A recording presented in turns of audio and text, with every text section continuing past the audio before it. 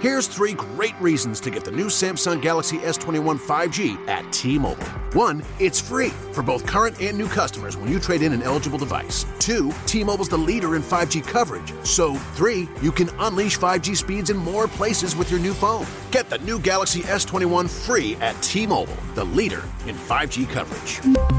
Phone via 24 monthly bill credits plus tax. If you cancel credit, stop and balance on required finance agreement may be due. Contact us. Qualifying credit and consumer plan required. See details at T-Mobile.com. Blog Talk Radio.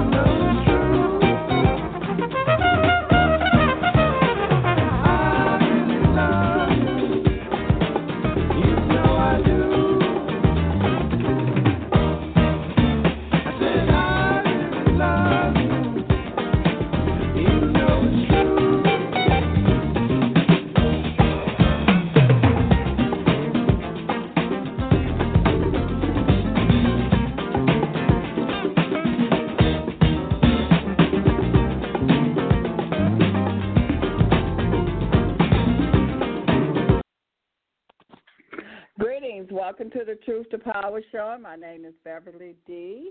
And tonight we have Rene Hamilton with us. And for those of you that's not familiar with Rene Hamilton, he has Inner Soul Technology. He is the founder of that. And let me pull Rene Hamilton, and he can explain better. Rene Hamilton, are you there? Yes, I'm here. Thank you so much, Beverly. How are you? Thank you. Thank you for joining us. Great. For those of the listeners that's not familiar with Rene Hamilton, can you tell them who you are and about your business? Yes. Well, it's I guess you can say I make all sorts of art and interdimensional devices. And from Beverly? Yes, I can hear you. Can you hear me? Noise, almost like a tin foil being crinkled or something. Okay, can you still hear it? No, I mean, it came and gone. I just don't know what it was. I couldn't even hear myself speak, actually, at the time. Okay. I just don't know if you had to mute someone or, whatever. Okay. No, just let me know if you hear it again. Okay. Yeah, I will do. So, the name is, you can call me Rene Hamilton, and I make all sorts of interesting artistic creations that are interdimensionally based, meaning that the creations I make are kind of like a portal or vortex to different states of consciousness or different dimensions of existence. So I made a whole line of different products based on that technology: pendants, and bracelets, and energy power plates and energy patches that you can put on different devices around your home and on your body and whatnot.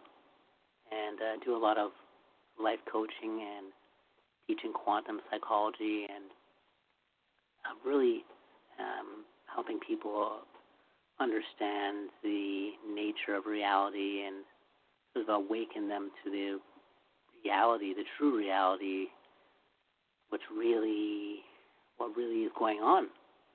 So there's a lot of illusions and veils and misunderstandings and beliefs we have about ourselves and reality that are really just assumptions and presumed ideas that are presumed to be true without even investigating them. So many are living within an illusion, like an imaginary world in which one has not even investigated their own beliefs or ideas to even see if they're true to begin with. So that leads to a lot of conflict and frustration in our lives because things just aren't working out the way we want them to. Well, that's just because we're not even investigating the truth. So, of course, things are not going to work out the way we want them to. We're not even dealing with reality. So I spend a lot of time on helping people, counseling, and to help people really evaluate what's really going on and get their mind straight and their thinking clear. And so one can recognize the true nature of reality in each moment and not be confused by our past thinking and our past beliefs that were not even real to begin with. So I have a website that shows all my high energy devices and inventions. And you can go to innersoultech.com. That's INNERSOULTECH, innersoultech.com. And you can reach me there if you would like to book a consultation session or take a look at any of my technologies and artwork and products there. You can also reach me on YouTube, youtube.com/innersoultech. That's INNERSOULTECH. So, yeah, and also on Facebook under Rene Hamilton, RENE Hamilton, HAMILTON. Excellent. Yeah, and tonight you're going to be talking about dismantling the illusion of the physical reality and becoming a cosmic master of your mind. Mm-hmm. That's a Yeah. lot. Yeah. Well, it's, the more we pay attention to what's happening right now, the more we can understand, or at least the more we think we can understand what's happening right now. It appears as though a great majority of souls or people here are not focused on what's happening right now. Most people seem to be focused on what they want to be happening or what has happened. So we have to pay attention to what's going on right now, because right now is the only thing we can interact with. I cannot interact with the past because it's not here to interact with. It's simply not here to interact with. And I cannot interact with the future because it's simply not here to interact with. So there's no way to interact with the past, and there's no way to interact with the future. So the only thing I can interact with is right now. So why would I divert my attention away from right now, which is the only thing I can actually interact with, to focus on a world called the past or the future that I cannot interact with? Wouldn't that be a waste of energy to focus on a world that you cannot interact with and ignore the world that you can interact with? What would be the purpose of that? And the only purpose would be to avoid the truth, to avoid right now. Because if right now is the only thing that exists, then if I look away from that, then I must be looking towards something that does not exist, like the past or the future. So if all my energy and attention is focused on a world called the past or the future, and those worlds don't exist, then where's all my energy going? It's being sucked away into a void. There is no energy in the future or the past because they don't exist. So whenever I'm focused there, I have low energy or no energy. See, that's why most people, when they start to reach in their mid-20s, stretching upwards into the 30s, 40s, 50s, the average person's energy starts to become lower and lower and lower. Our vital life force seems to diminish as we seem to age. And that's really part of an illusion. You see, most children are living in the now. All their energy and attention is focused in this exact present moment. And this exact present moment is the source of life. It's the source of newness.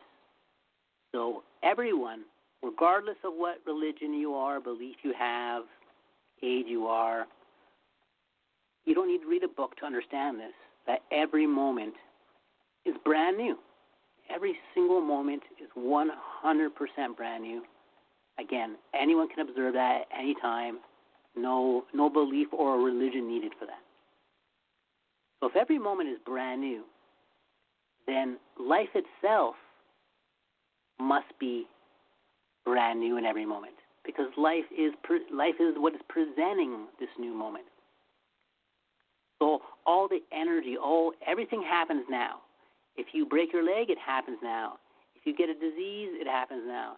If you win the lottery, it happens now. If you're making love, it's happening now. Everything you think and do is happening right now. So that's where life is happening. It's happening right now.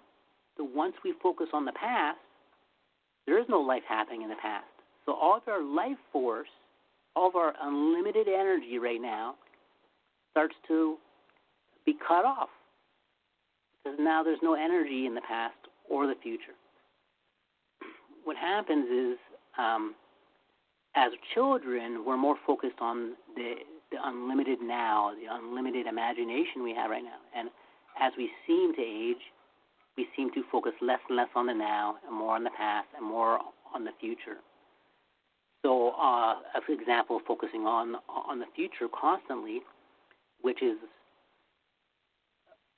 it seems to be a vast majority of females on Earth seem to be absolutely captivated by a future fantasy of a soulmate and a life partner to grow with and to reach a state of physical sort of nirvana with. And that fantasy of wanting to have the perfect mate or soulmate or husband or lover or whatever, that preoccupies the mind of the great majority of people on Earth. And for men, there are quite a few different things to occupy the man's mind a little more than the female's mind, and that's getting a stable living through their career and getting lots of money and really getting themselves socially established. So a lot of our attention is focused on the future really heavily and never really focusing on right now, on the what we are right now. We're always trying to make each moment better. Each moment of life, we're always thinking, oh, there's something missing, there's something wrong with my body, something wrong with my mind, something wrong with my health, something wrong with the world, poverty, politics, viruses,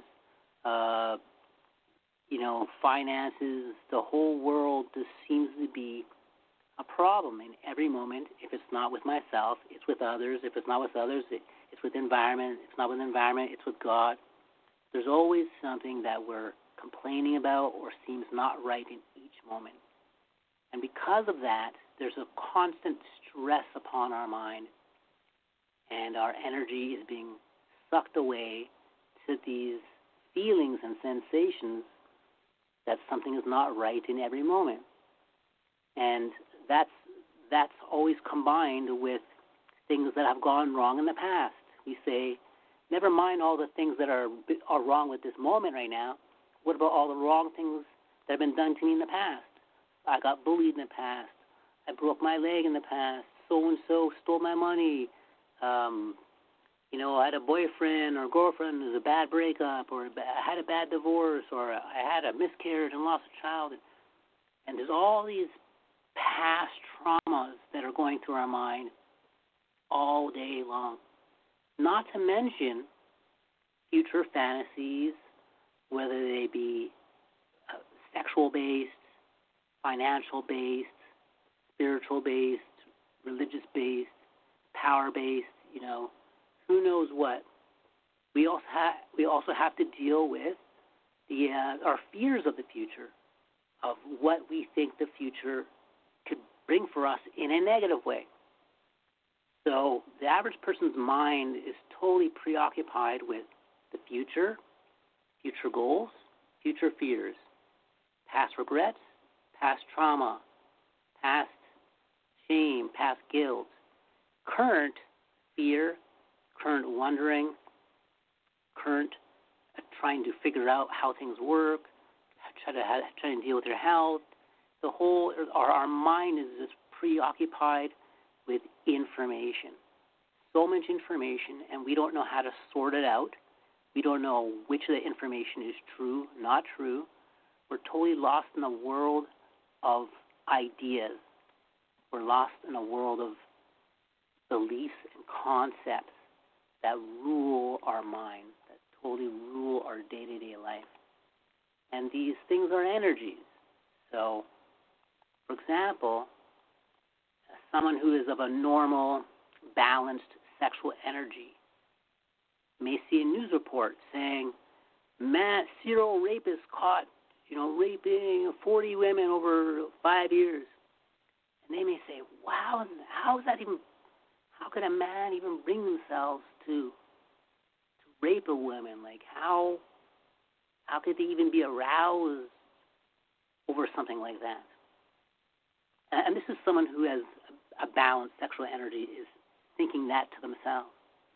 Yet, the person who may have committed that rape, the sexual energies within their body, within their soul, within their mind, may be so overwhelming that they literally have no choice in the matter but to act upon those energies. And at one point or another, we've all at some point reached a point where we lost control over the way our body reacts to certain energies. And I'm not saying that I'm passing the responsibility off on anyone else. I'm saying that we here are bombarded by all sorts of energies that we don't know how to deal with, we are unfamiliar with, or very strong and very powerful illusions. These energies come to many different ways. It comes through anger, guilt, greed, vanity, assumptions, deception. These are the 7 major energies that really control what seems to be mankind or humankind. There's 7 major energies, 7 or 8, depending on how you frame it. But it's lust, anger, greed, vanity, attachment, assumptions, and deception. And it's these energies that grip our mind, they grip our emotions, they grip our feelings. And if we have no foundation for understanding these energies, or these feelings, or these emotions, then we might be tossed around in the wind like a kite being thrashed around in a windstorm. So our emotions really come from our beliefs. They come from our ideas that we have formed about reality. And we have to ask ourselves, is anything I believe true? Or are some things I believe true? Or is nothing I believe true? You have to sort of come to some sort of understanding of how our mind is operating. We can't just randomly pick ideas that are true and randomly pick ideas that are not true and just throw them all together in our mind and think that we have some sort of working system there. So the average person has not really examined their own mind to see how their own mind operates. And it's because of this that the whole world seems to be in disarray. We seemingly have billions of people here who seemingly don't know who they are, why they're here, how they got here, what's going on, what their potential is. I mean, it's pretty crazy that there's allegedly billions of people who don't know who they are or how they got here. So that seems to be the number one topic that ideally would be talked about. Hey, this world still hasn't figured out who we are yet. So I'm not sure why all of our resources are not being put towards that rather than put towards, other things that have nothing to do with figuring out who we are. So we're going to talk about the illusions of the human mind, if you want to call it that, the human condition, and all about mastery of the mind. Now, we all have beliefs, and these beliefs we have, we're very attached to these beliefs. So let's just talk about attachment first and how that's going to relate to everything here, because everything that we're going to talk about relates down to attachment. And what that really means. So if you are really attached to one chocolate bar, like a Kit Kat, and since you're 3 years old, you tried your first Kit Kat, and that's the only chocolate bar that you eat now. It's just, that's it. You are attached to it, and you couldn't imagine trying another chocolate bar. In fact, you don't even want to know that there's other chocolate bars because that's going to distract you from Kit Kat. So the deeper we are attached to something, the more we're not looking anywhere else at any other time.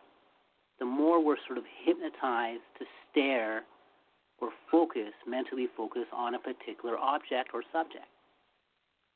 So if I'm attached to the Kit Kat, I don't want to have a conversation with anyone else about other chocolate bars. I don't want to know there's other chocolate bars. I want Kit Kat to be the only chocolate bar that exists. So our attachments make us not want other things to exist. They want only what we're attached to exist.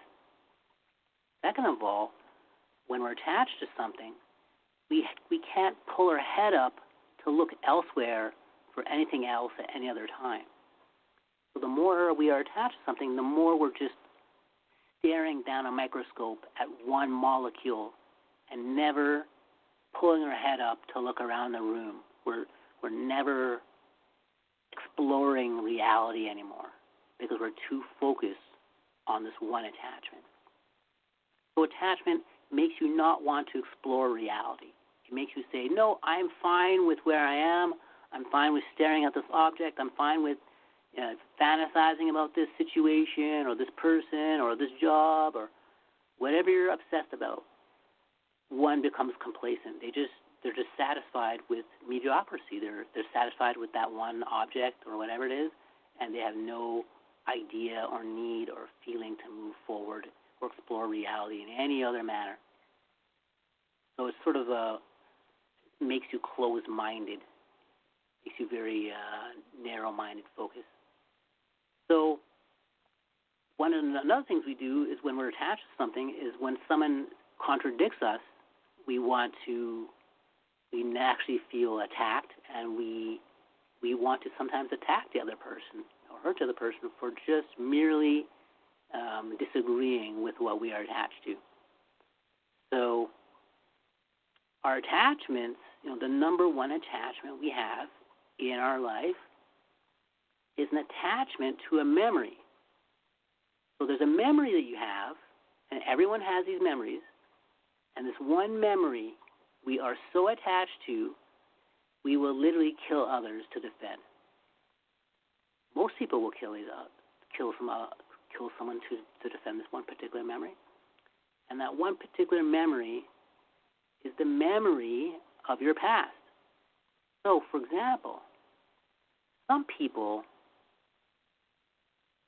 get something called amnesia in their life, in which they totally forget their past or realize the past doesn't exist. It's one of the two.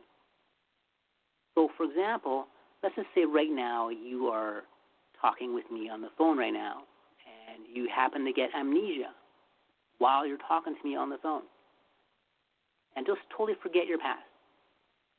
So you would still exist right here and now, but you wouldn't have any past to talk about. So if you still exist, but you forgot the past, then you could never have been the past. Like whatever the past was telling you are could never have been you because you still exist right now without the past. So like children, newborn children, they have no past, yet they're still existing. They have no memory of the past, but yet they still exist. So do we need a memory of the past in order to exist? Do we need some story about ourselves in the past in order to exist right now? Or do we exist right now regardless of that story that we are telling ourselves? So there's this memory we have that says, oh, you're born here, you're born there, you work here, you dated this person, you have these kids, your name is so-and-so, your height and weight is this and that. There's this big, giant, long story about everything that you are. And that story that we're telling ourselves is memorized. Okay? It's memorized.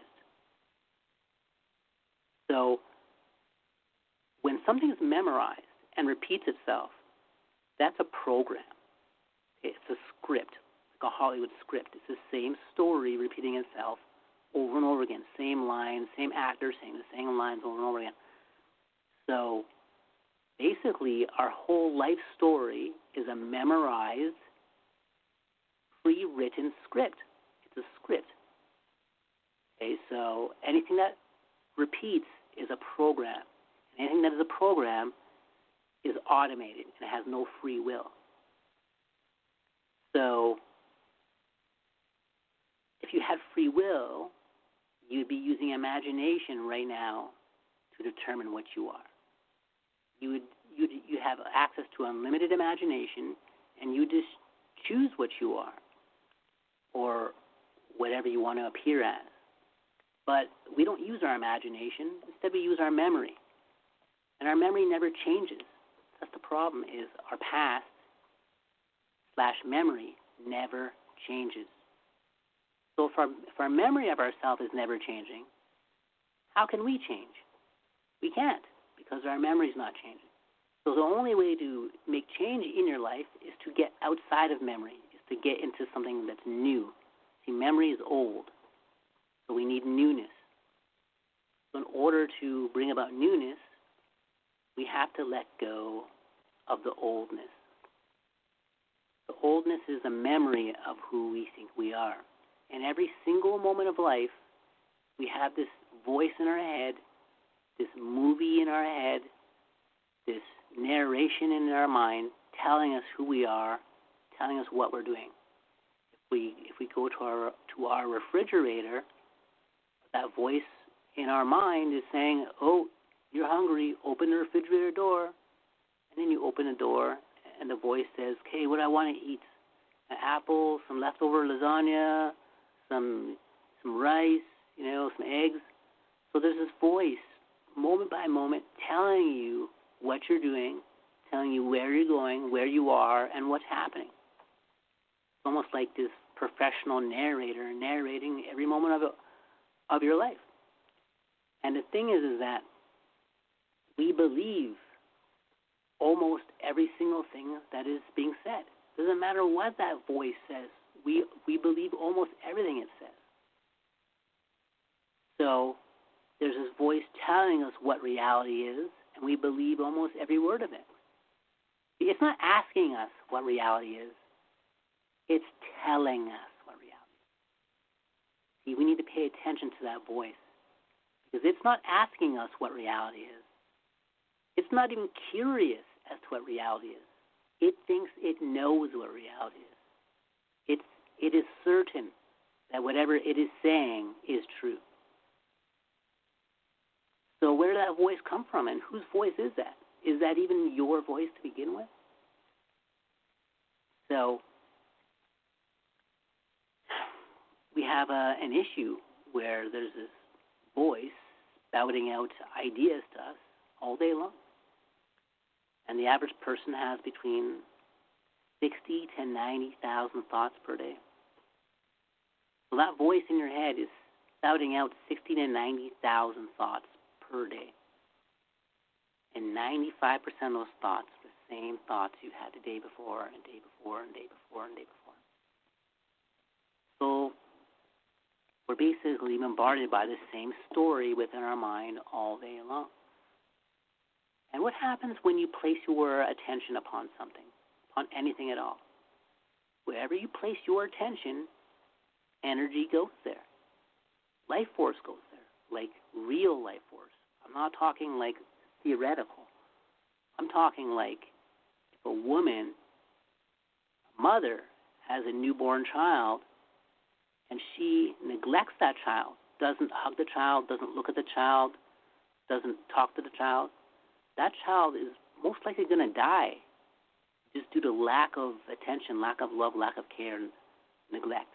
But if the mother puts her attention on that child, looks at the child, thinks of the child, sends warm, loving ideas and thoughts to the child, hugs the child, talks to the child, that attention is going to give life force to that child, and that child will grow up to be super mentally healthy and well-adjusted due to all the loving attention he was getting.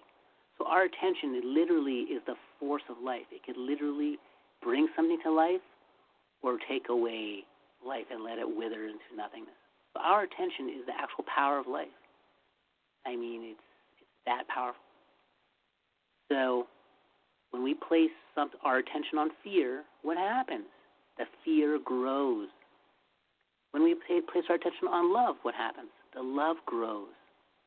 So when we place our attention upon thoughts and ideas about reality that we believe to be true, what happens to those thoughts and ideas that we believe to be true? They grow, and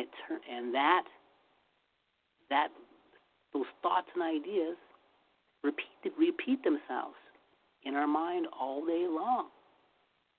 All day long. So our whole mind is being preoccupied by thoughts and ideas that repeat themselves, and they won't shut up, and they're getting stronger and stronger and stronger and bigger and bigger and bigger because we keep on paying attention to them more and more and more and more.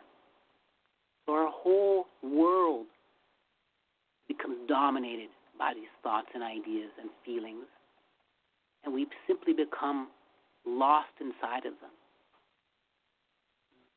Thoughts are like quicksand. The more you move around in them, the more you get stuck. Okay? The more you use thoughts, the more you get stuck in them. So these thoughts appear to be real things happening in our life. Like when you go and look at your car, you're not actually looking at a car. You're looking at your thoughts about what you think is a car. So you're not even looking outside yourself. You're looking at a screen inside of your mind of what you think is there. And if I was to change my thoughts about that car, then how it would appear would also change. If I'm to change my imagination about something or my beliefs about something, then how I see it will change. So if my ideas about life are never changing or rarely changing, then is anything going to change in my world? No. So if the average person is thinking between 60,000 and 90,000 thoughts per day, and 95% of them are the same thoughts they had the day before, then what's changing in their reality? Very little, because their thoughts are the same. So we have an addiction to thinking the same thoughts and to pondering on the same stories that we believe to be true. Stories about ourselves, stories about others, stories about the world, stories about the universe. We believe stories. Just like when we were a little child and our mother, father, or grandma, grandpa, or teacher would read to us, and we'd be visualizing these stories in our mind. As they read to us, we'd be visualizing these worlds. And we love to be read to. But that hasn't changed. We still love to be read to. We still love our stories. It's just that now we want others to read us stories. We want them to be on TV. So we turn the TV on, and there's a face there telling us stories. Stories about war in Iraq, war in Afghanistan, in North Korea, war in the U.S., war here, war there, and stories about poverty, stories about debt, stories about viruses and diseases, and all sorts of stories all day long. And we listen to those stories, and we say to ourselves, these aren't stories, these are real things. And we say, I better be concerned about these real things. Yet are they real? Because you're just sitting in your living room listening to some words And those words form images in our mind. And we think the images in our mind are real happenings. But are they? Or are they just passing images in your mind? Like, for example, as I'm speaking right now, each word I say, you're seeing a picture in your mind for that word. As I speak in a sentence, all these images I'm saying get put together in like a sequence. So you can say there are pictures in motion pictures.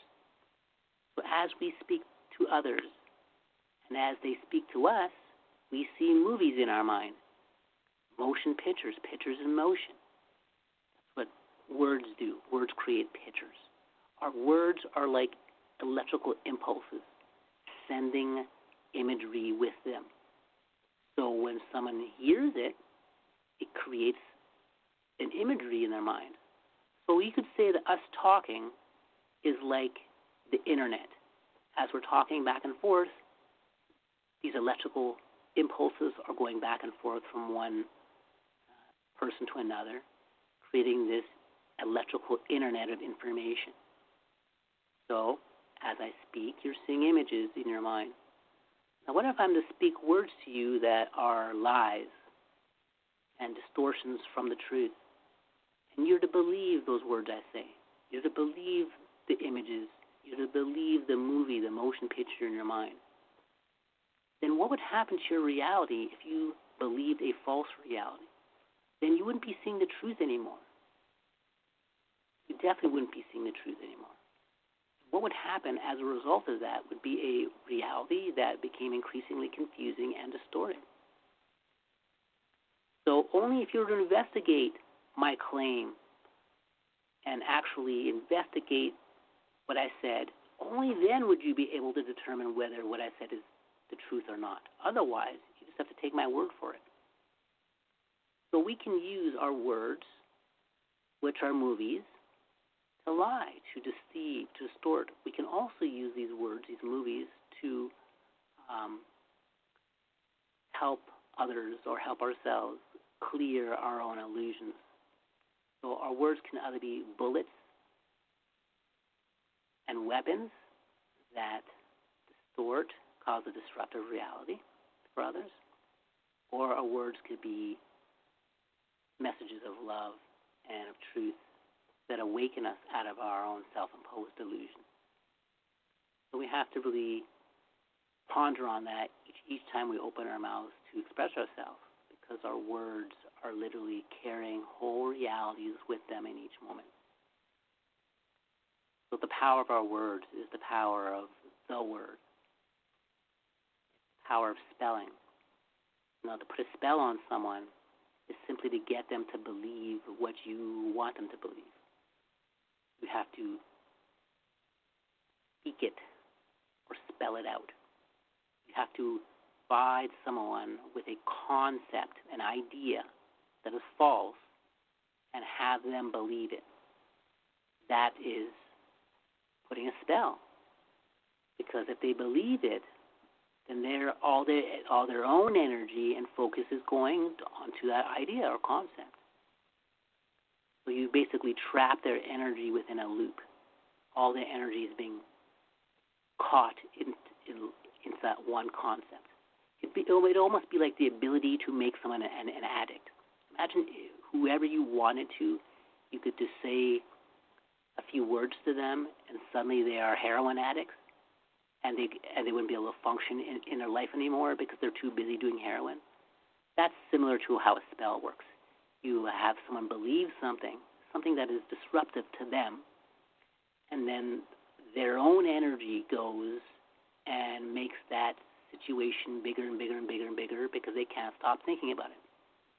And it eventually implodes upon them if they can't release that idea. So the ability to understand where our attention is being focused in every moment and be aware of that is of tremendous importance. Because if we're not aware of where our energy and attention is being focused in each moment, and we're not paying attention, then our energy is being used in ways that may seem to be unbeneficial for you and or others. And this seems to be the case in which what seems to be a whole social groups, cultural groups, countries, whole waves of humanity seem to be caught within thought loops, within belief loops, within information waves that one cannot seem to understand where the origin is coming from. Where is the origin of these thoughts coming from? And we have to pay attention to where everything comes from. Everything exists in the now or comes out of this moment. So basically, there are a few things to notice about reality. Can't say they're laws, but they're sort of what seems to be the case. It seems to be that every moment is brand new and every moment is changing. Okay, so you could say that's a law or what seems to be there or what you notice, however you want to put that. Every moment seems to be 100% brand new and changing. Second thing we notice is that every moment, because it's brand new and because it's changing, we don't know what's going to happen next. We don't know what's going to happen next. So every moment's brand new and changing, and we never know what's going to happen next. So what that means is every moment is 100% surprise. Every moment is always a surprise because it's always new and changing, and we never know what's going to happen next. So this is just observable. This is just the way it is. So we've somehow ignored that newness, that changing, and the idea that we don't know what's going to happen next, and we sort of reverse that. We say, hey, every moment is old, it's not new. I know what's going on in each moment, and I have expectations for every moment. I expect that my name is going to be the same name in the next 10 seconds. I expect the sun to be, coming around the corner in the next 5 hours. I expect this to happen. I expect my girlfriend to have this waiting for me. I expect my mom to do this. I expect my brother to do that. We have always expectations in every moment. When every moment really is brand new and changing, and we never know what's going to happen next. So there's no way to really know what's happening, but we pretend like we know what's happening. We pretend that we know what's happening in each moment. We think we know what reality is in each moment. And it is because of this fake or false knowing that reality is no longer fun anymore. See, when we were children, we know we didn't know anything. So life was about exploration. It was about exploring reality. It was always magical. It was always brand new. And once we started to think we know things, this newness sort of faded away. Now we have names and labels and descriptions for everything. And nothing's new anymore. And we think we know everything. So nothing is a surprise. Nothing is a wonder. There's nothing to explore anymore because we think we know everything. So all this joy, all this wonder, all this magic has seemingly vanished because we have pretended we know, because we pretend we know how reality works when we don't know. We've stopped exploring. So when we stop exploring or expanding, nothing changes. If there's nothing changing, then there's nothing new. There's nothing exciting. So we've really not allowed ourselves to be humble and to actually legitimately admit to life we know nothing. Once we literally admit that and we actually mean it, then life says, okay, now you're ready for me to show you something bigger and better. So the average person simply will not ever glimpse a higher reality until they become humble enough to admit they know nothing. Because in the midst of thinking we know something, we're not allowing something greater to come through. We're not allowing the truth to actually show up because we already think we have the truth. So there's no way for truth to make itself known if we're already rejecting it. So our mind is basically like a movie studio. It's like a Hollywood movie studio. Whatever we believe, whatever our opinions are, whatever our imagination is in each moment, that is what we are seeing and experiencing. We literally have full range to choose what we want to experience in each moment.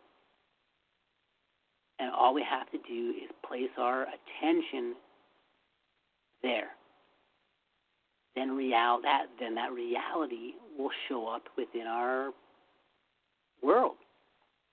If you are addicted to sex, you're going to be online looking at porn sites. You're going to be out there in the real world going to swinger clubs, going to backroom orgies or Tinder dates or whatever it is, because that's what you're focused on. If you're focused on that, you're going to move towards more sexual-based reality.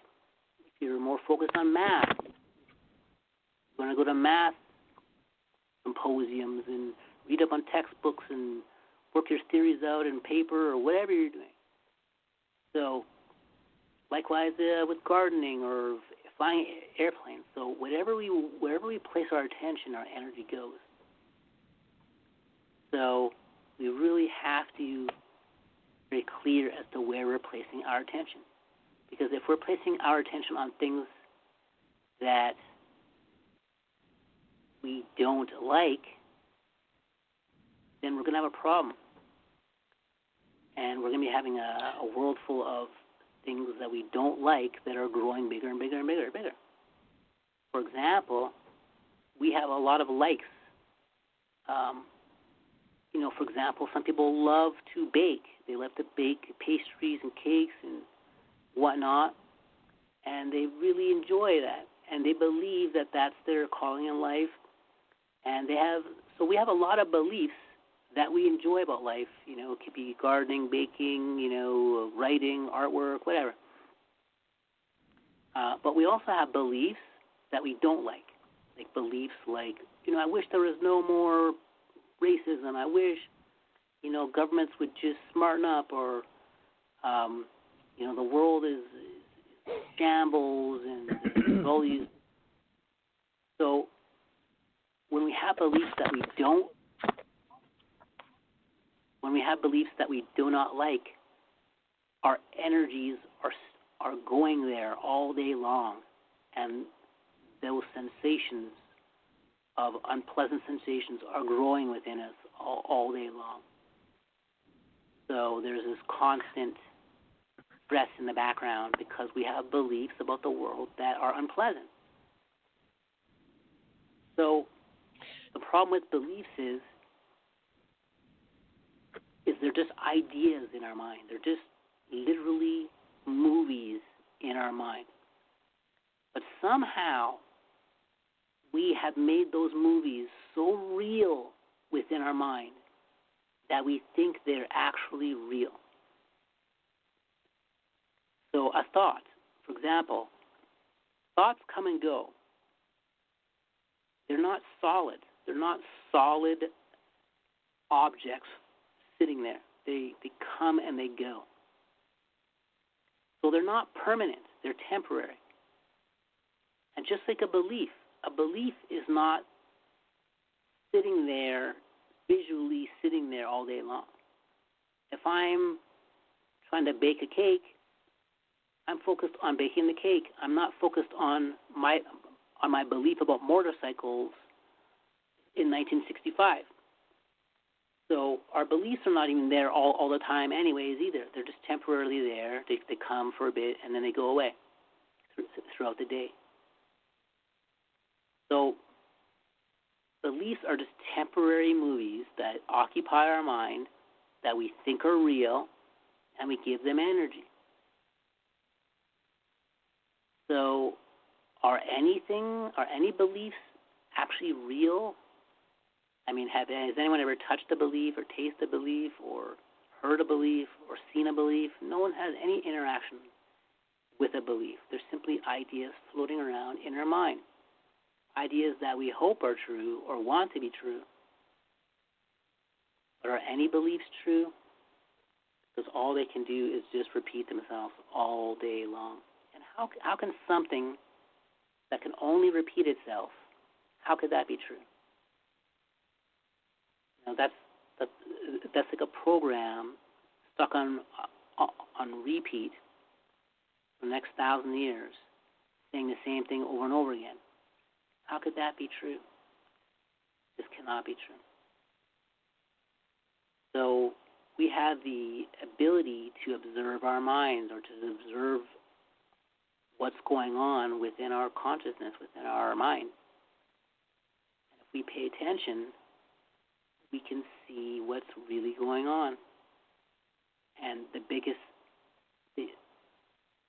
best way for me to explain this, and I'm going to say this right now, and hopefully as many of you are listening right now can grasp this next concept, because once you do, everything starts to unravel. The illusion starts to unravel more and more and more. Okay, so here is the illusion. I'll just say this very clearly. Everything before this moment, literally everything before this moment, like everything starting 1 second ago to the very beginning of whatever. Everything before this moment is located within your memory. Everything. Every bathroom break you've had, every movie you've seen, every skyscraper, car, every life form, every experience you've had, the mountains, the sun, the moon, literally your whole universe, everything that you can ever conceive of that you've ever experienced right now is happening inside of your memory. That means the entire universe is inside of you, inside of your memory. Like everything that you think about mountains. Okay, mountains are huge. Look how massive those are. No, it's actually inside of you. That whole imagery, that whole story is inside of your mind. So clearly the mountains and the skyscrapers and the cars and the whole world and the whole universe, whatever imagery or feelings or sensations that you are recalling from the past, all of that is inside of you. It's you literally are recreating the universe every time you have a memory of the past. In fact, your memories are not even memories. They're imaginations. Because if I want to remember something from the past, I have to reimagine it. I have to visualize it. What if I had no visualization capabilities? Then I wouldn't be able to remember something from the past because I have no way to visualize it. So in order to visualize the past, you have to imagine it. You have to reimagine it. That means the past is not the past. It's actually your imagination right now. Because right now, you're using your imagination to recreate image of the past. But you're doing that in the now moment. So there is no past. There simply is you using your imagination right now, looking at that imagination and saying, hey, that's an image of the past. But it's not an image of the past. It's happening now. Just because it says it's an image of the past doesn't mean it is. It's happening now. Everything happens now. So we have this image in our mind that is telling us that the past exists, but that image is a liar. It's not true. It's not real. All we have to do is use our own eyes right now and notice every moment's brand new, every moment is changing, and I never know what's going to happen next. Then we can see the past does not exist.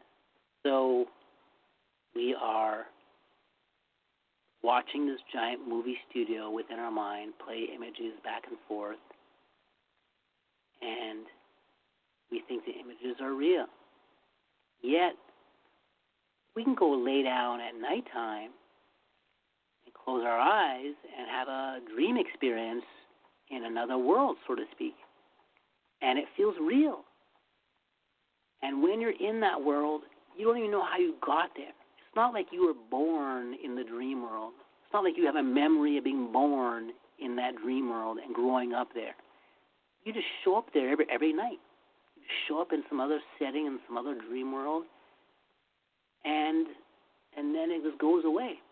And when you're there in that dream world, you're not thinking about the physical body. You're not thinking, oh, I wonder what I'm doing in bed. I wonder what time it is. Or you have no memory of the physical body. So when you open your eyes, you see this world here. And yet, strangely enough, you think this world is real. But wait, you can't even remember being born in this world, can you? We can't even remember being born in this world. So what makes us think we were born? You know, it's kind of like that dream world. You just showed up there. So maybe it's because we were never born. You know, maybe it's because we were never born. And this is part of the dream world as well. What's happening is that we have a story, and it's a story about ourselves. We have created a story, like from the time that we think we were born until now, and we believe everything about that story. We are caught up in the energies of that story, almost like reading a book from the library and forgetting that it's a book you're reading and thinking that this is actually all about you. So we get caught up in that story, and we start to identify as the character of the story rather than the one who is watching the character. So basically, we are Source watching the life of Rene being lived, Beverly being lived, Jonathan being lived. And we forgot that we are the one who's watching, and we start to think that we are the character in the dream. Basically, we are Source having a dream that we are a human being right now. That human being is not real. It's not a real thing. It'd be like you painting some cartoon characters on an artwork drawing. No matter how hard those characters try to enlighten themselves or wake up, they can't, because they're not real. They're just cartoon characters. So, same thing that's happening here is that we have these characters that we call ourselves. The character here, you could say, would be called Rene. And Rene has a certain height and weight and shape and age and blah, blah, blah, blah, blah. But all those qualities I just mentioned are not real. They're just assumed. They're just ideas floating around in my infinite mind. Just like your own description is one of many trillions of ideas floating around within your mind. So, for example, everyone has unlimited imagination.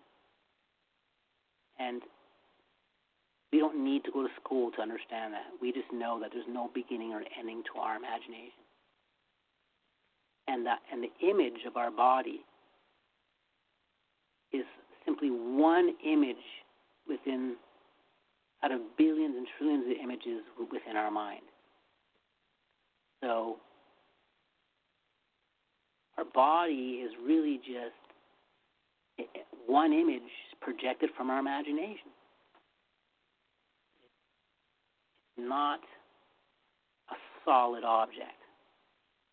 If you were to use your imagination right now to view reality, how big would reality be right now? It'd be unlimited. It'd be completely unlimited. Because our imagination is unlimited. But when we use our limited beliefs to look at reality, then reality appears to be limited, and so do we. So this body, the appearance of the physical body is here only because we have a limited belief about ourselves. If we unlimited our understanding of ourselves, the body would cease to exist. Because we would be unlimited at that point. We have to realize what is going on right now. That we are the source of reality that is dreaming all of this up right now. So the physical body, or the world in front of us, is the world of form, is the world of shapes, the world of sound and color and light. It is the world of substance. And that world is always changing, it's always moving, and it's always temporary. But we are the ones who is watching that world. So we are here permanently. We are formless, shapeless, colorless, heightless, no weight. We have no properties to us. We are dimensionless, transparent, intelligent, wisdom, sort of floating here. Everything else is happening within us, the whole universe.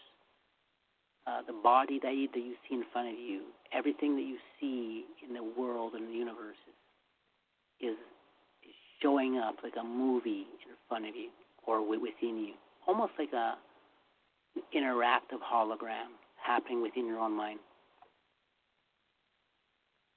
So this world we're seeing is the world of imagination.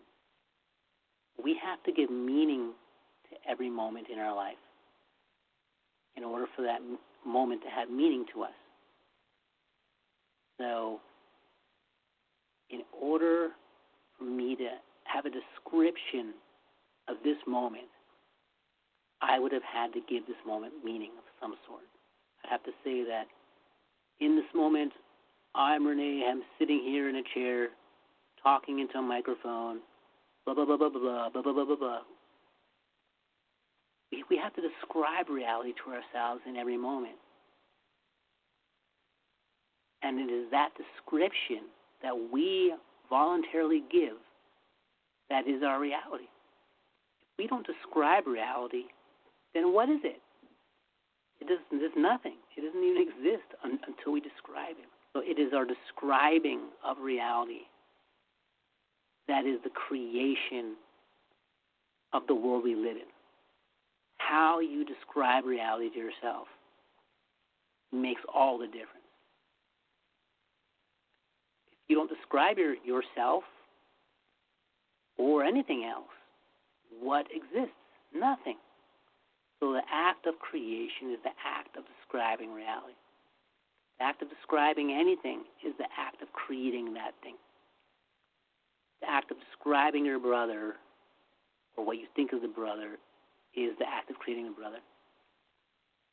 So it is our descriptions that create the reality that we exist in. Because now we are declaring what something is. We are telling the universe, that is what you are, and that's it. And so the universe says, okay, and gives you that. So we have described ourselves into this situation right now. And the only thing that we are bound to is our own descriptions. Because we can control that. We can decide to undescribe something. And to undescribe something is to see something for how it really is, rather than how we are telling it is, or declaring it is, or wishing it was. So the only way to see something clearly is through non-judgment. And by not describing something, I'm not judging it. I'm not applying qualities or properties to it. I'm letting it be neutral. Okay, so the key word, neutral. See, in that word neutral is the word new. See what I'm saying? So the only way for something to be neutral is to be new, because the new is the unknown. See, the known is never neutral. The known already has a position. It's right, it's wrong, it's tall, it's short, it's fat, it's long, it's dangerous, it's good. You know, it has some sort of description, putting it into some category. But if you don't describe something, there is no category. It's neutral. It's new. In fact, the word respect is all about newness. Respect is two words broken down. It's spect, which means spectral or vision or specter, or to see. Well, spect means vision or to see. And R-E means new or recycle. So respect means to see new. So you've all heard that familiarity breeds contempt. Well, this would be the opposite. This is like, in order to respect something, in order to see something clearly, you have to see it new. So when are we on our best behavior? When we're meeting someone new for the first time. So because we have no judgments, we have no preconceived notions about that person, we have no memory to apply to them. So you see them new, you see them fresh, clean. So in order to see yourself clearly or to have clairvoyance means to see clear. In order to see yourself clearly, you cannot judge yourself. You cannot even have a description for yourself. You can't even say, I'm a human being, my name is John Williams.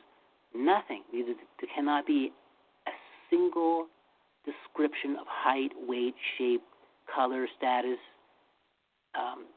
anything in the past, anything in the future, like absolutely nothing.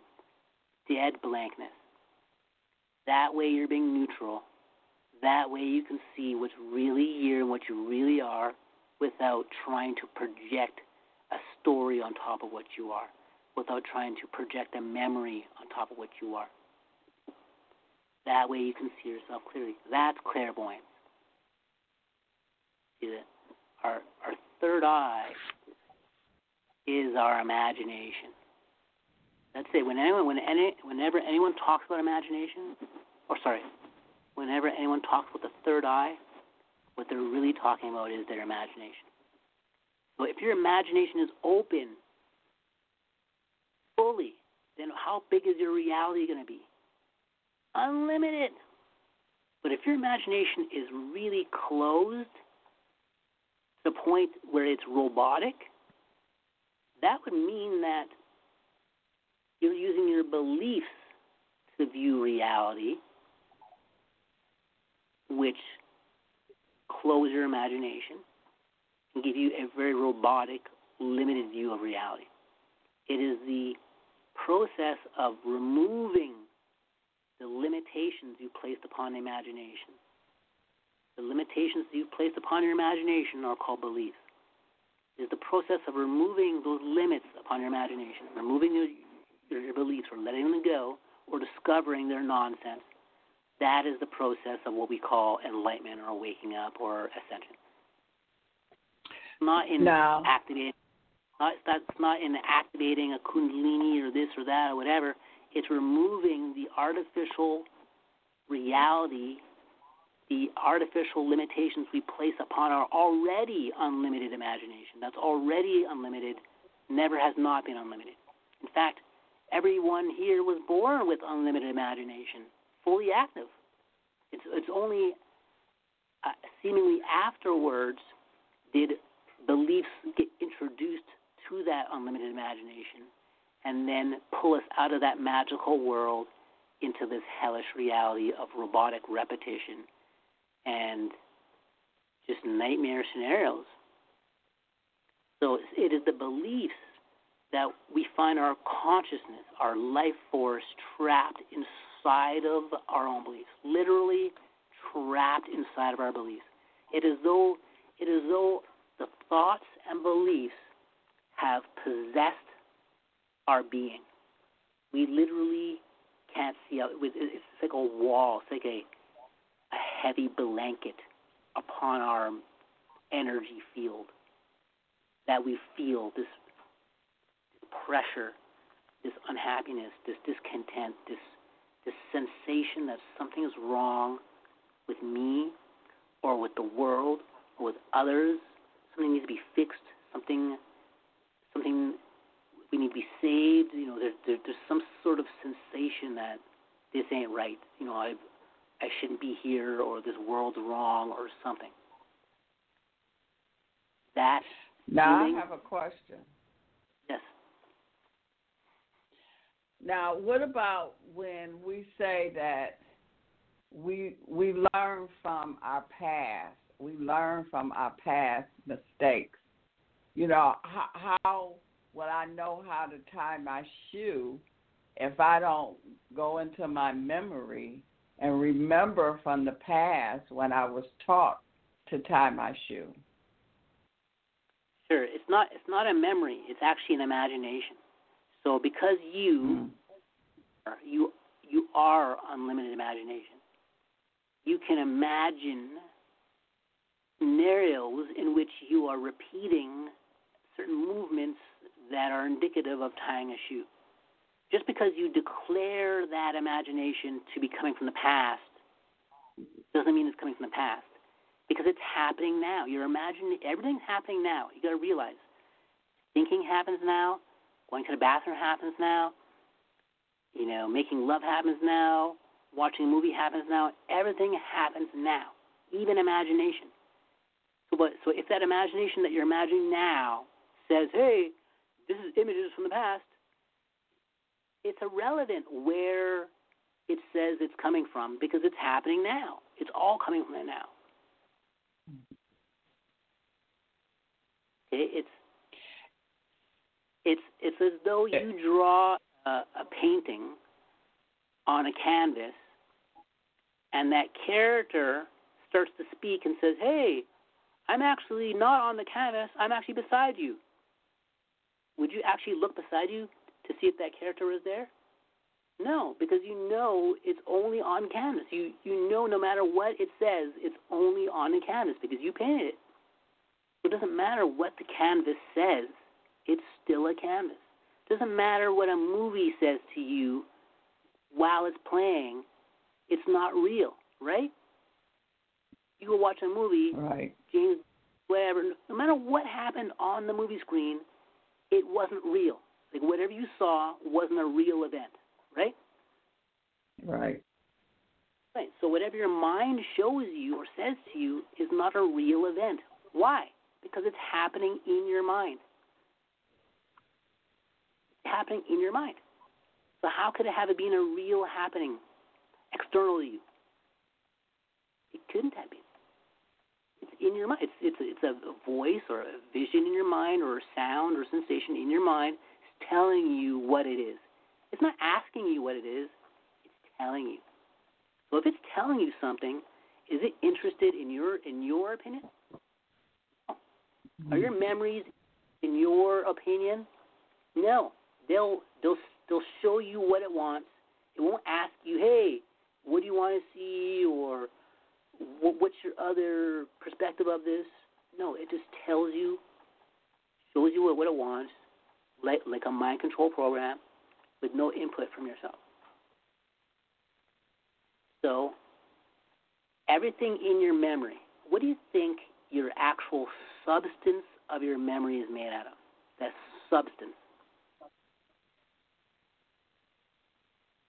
Do you have any clue? No, I mean, you're talking about thoughts, memories. Yeah, like thoughts or like light, like lights in your mind, like lights in your head or whatever, right? Energy.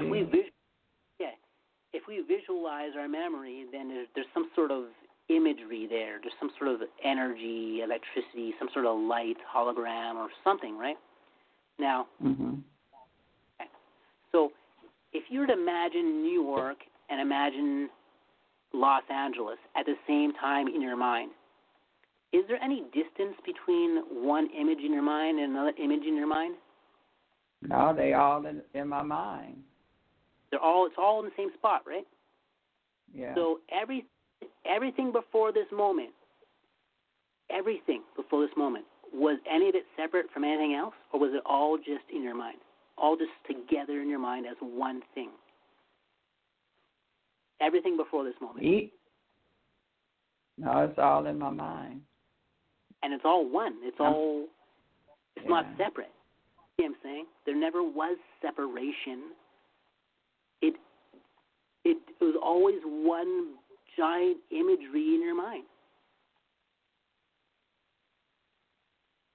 So any stories... Go ahead.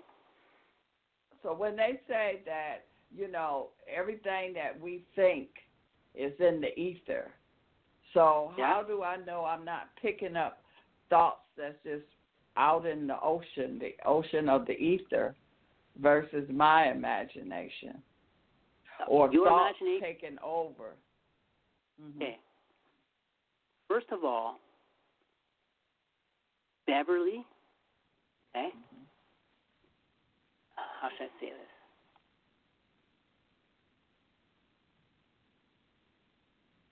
Okay, so you are dimensionless. You are dimensionless, intelligent, creative observer. You have no height, you have no weight, no color, no gender, no shape, no age, no name. You are literally nothing. Nothing that is all intelligent. You are just this invisible intelligence, infinitely creative, just sitting here. Okay? That's you. Everything else, other than this nothing, this transparent, empty space, everything that manifests, that has any sort of shape, color, some sort of substance, is happening within you, as though you are nothingness, and then you suddenly have imagination, and suddenly this imagination just shows up. Okay? So that imagination, that's form, that's color, that's sensation, okay? That's all a dream. It's all imagination dreaming, kind of like a daydream. Okay? Now, the dream of life is coming from you. You are the one who is interpreting or giving meaning to every moment. That is the dream. That is you giving energy to the dream to keep the storyline going. So the whole world is contained within your memory, and it exists nowhere else. Everything outside of your memory is 100% boundless energy that is imagination. So there's only two things happening. Your memory, which is very limited, and everything outside of that is 100% unlimited imagination, boundless freedom, boundless energy, boundless life force, exploding in every direction, everywhere, eternally at all times. That's what's really happening. Mm-hmm. So the memory is the active denial that unlimitedness is happening everywhere at once.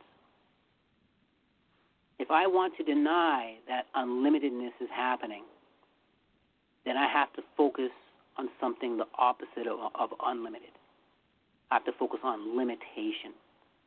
So then I create a whole story of limitation, and then I declare that I am that limitation. Therefore, I could put 100% of my focus away from the truth, away from the unlimitedness, onto the illusion. And then when I'm here in this illusion, I say, holy shit, who am I? What am I? What am I doing here? Because now I decided I want to experiment with being limited. But I've convinced myself that I am limited because I am a source. So whatever I say happens. So if I want to choose the illusion of being limited, I can do that. And I can show up in this physical body, in this world with 7 billion other bodies who no one else knows who they are either, because we're all denying the obvious, that every moment is unlimited.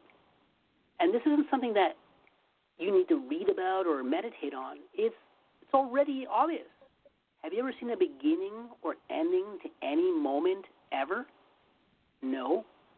Have you ever seen the beginning or ending of any movement ever? You know, any movement of anything, anywhere. Like, it's all connected. There's no individual movements on Earth. There never have been. It's one giant wave of movement that's just happening. It's all one. There's no separation between the movements. Is there any way to separate the light from one edge of the room to another? No, it's all one light. Is there any way to separate sounds from each other? No, it's a whole bunch of sounds and light bouncing around. Everything is just one giant ocean. It's the big giant ocean of just creation in every direction infinitely. You can take a microscope to your piece of paper in front of you and zoom in for the next 10,000 years, and you still will not come to the end of those atoms and molecules. You could point your telescope or microscope in any direction at any point in time and never come to the ending or beginning of where all this space starts or ends.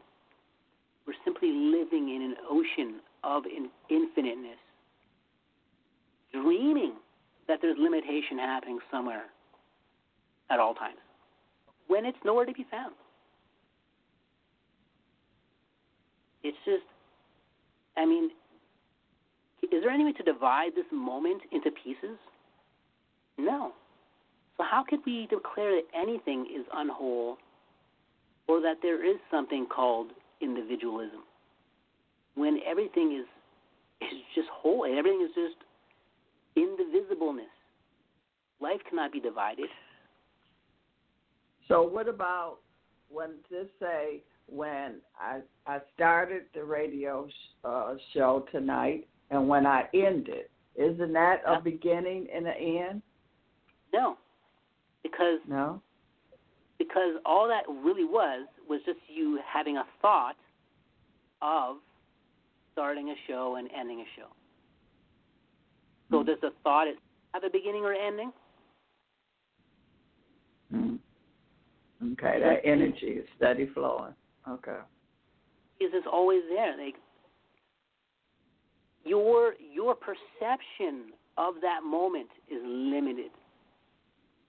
Meaning that if I'm to take the telephone and I'm to zoom in on the telephone, there's no beginning or ending to the telephone. Like I could literally spend the next 90 years zooming in on those atoms.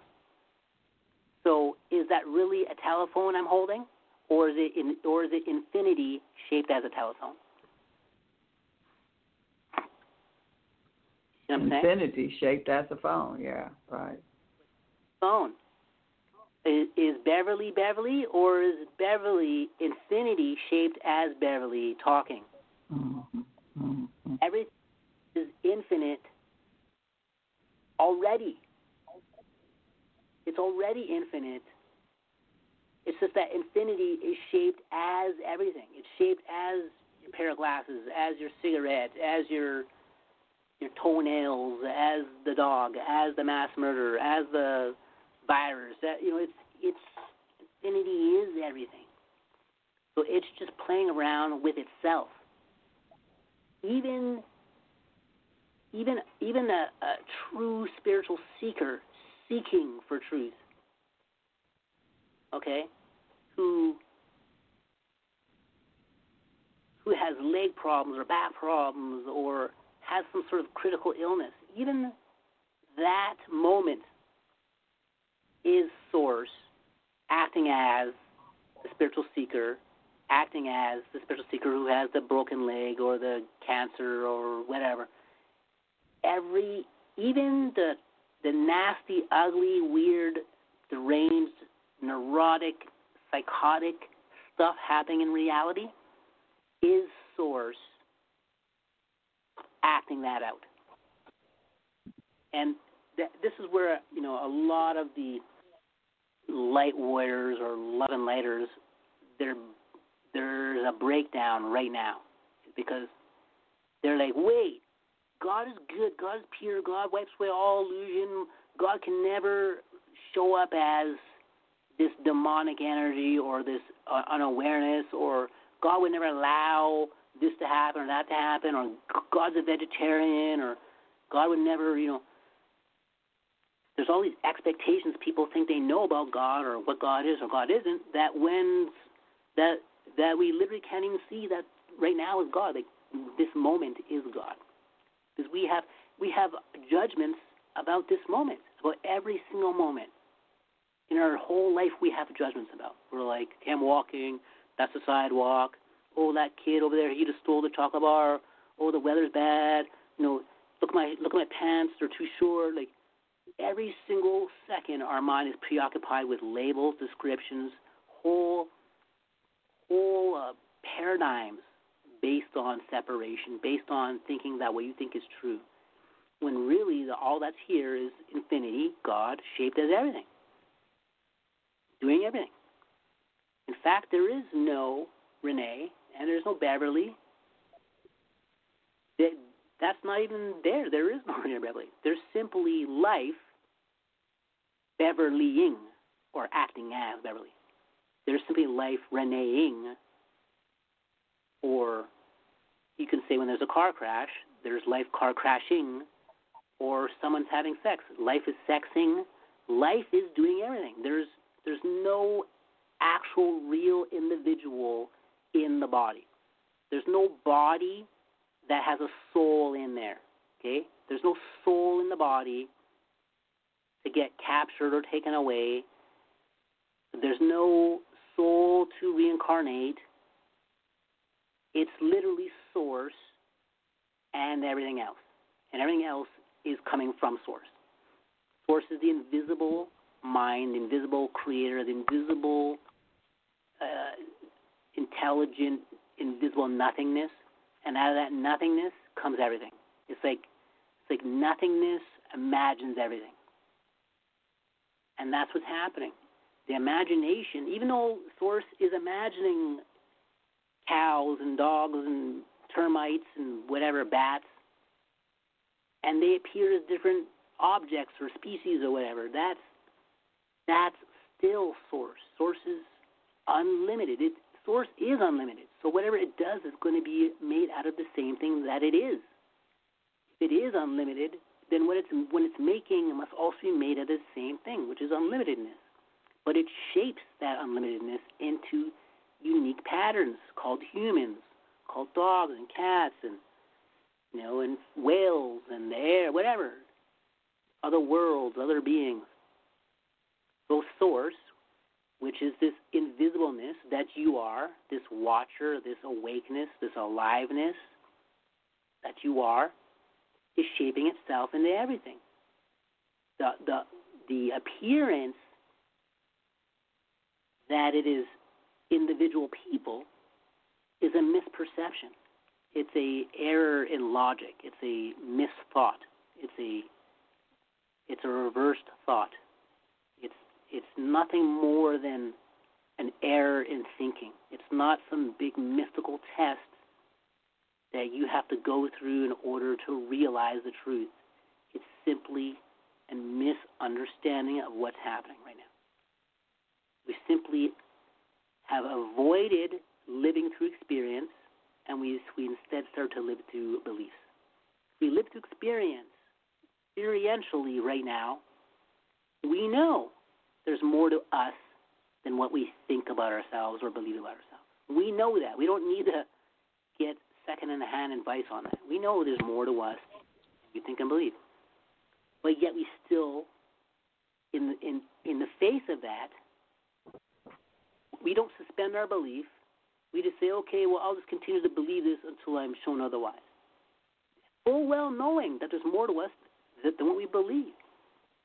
So we're continually pushing the truth away by not letting go of our delusions that we know are untrue or lacking insight. We know there's more to others than what we say about them or think about them. We know there's more to everything than what we say about everything. But yet we don't suspend our beliefs or judgment. Instead, we just keep on believing that, thinking somehow one day we're going to be saved from our own limitations. Jesus or God or ascension or something is going to take me out of this physical world. No, man, this physical world doesn't even exist. It's simply here as our thoughts are repeating. The physical reality is not physical. It's simply imagination that is caught on repeat. And when you repeat something over and over and over and over again, like hypnosis, it leaves an imprint upon our consciousness. An imprint. Just like how we all remember seeing those planes hit the World Trade Center on 9/11. Because it was shown on TV 50, 100 million times over the next 2 years, it's that image is imprinted within our consciousness. And it appears to be a real event within our mind. Likewise, the more we repeat thoughts, the more they show up within our consciousness, and the more they appear solid, until you actually believe them full-blown and they actually show up. So, for example, if I never had a repeating thought in my mind, ever, every thought was brand new, every imagination was brand new, would there ever be any solidity in my reality if there was never a repeating thought or idea? No.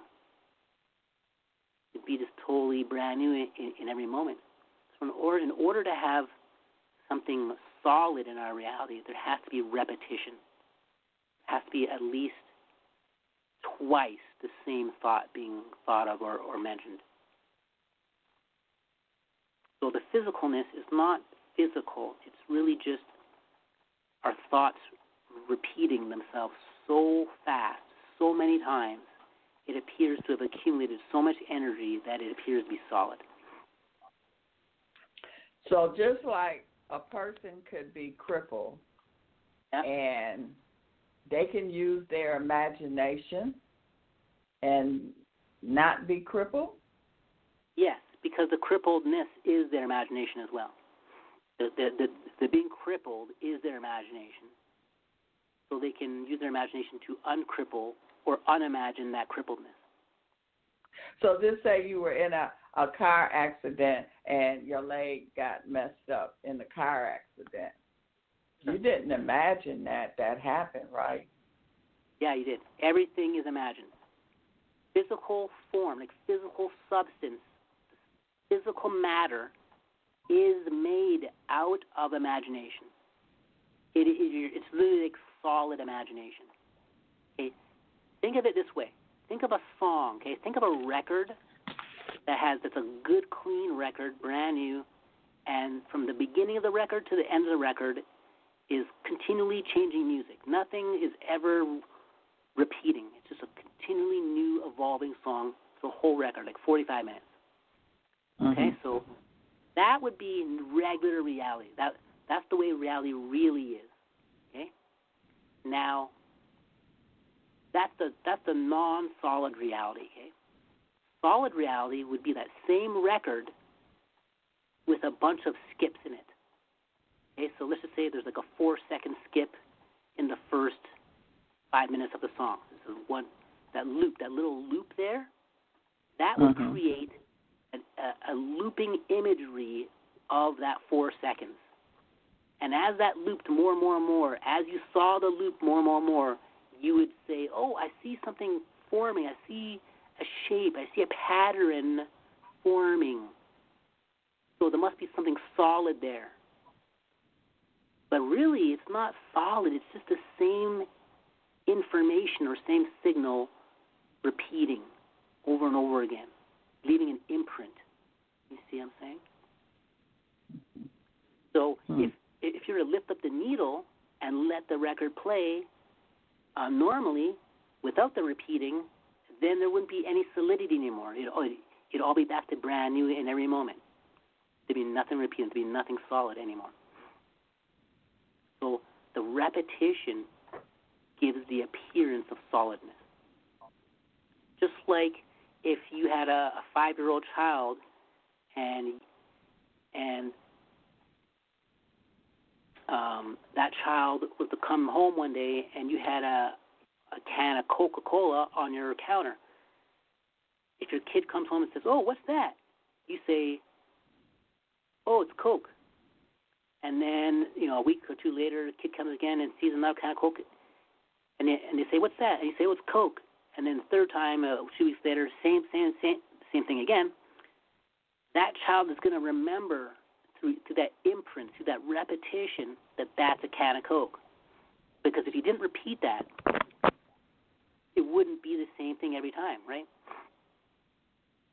So that's how come they teach us in school through repetition. Yes, because it imprints, it programs, okay? It programs.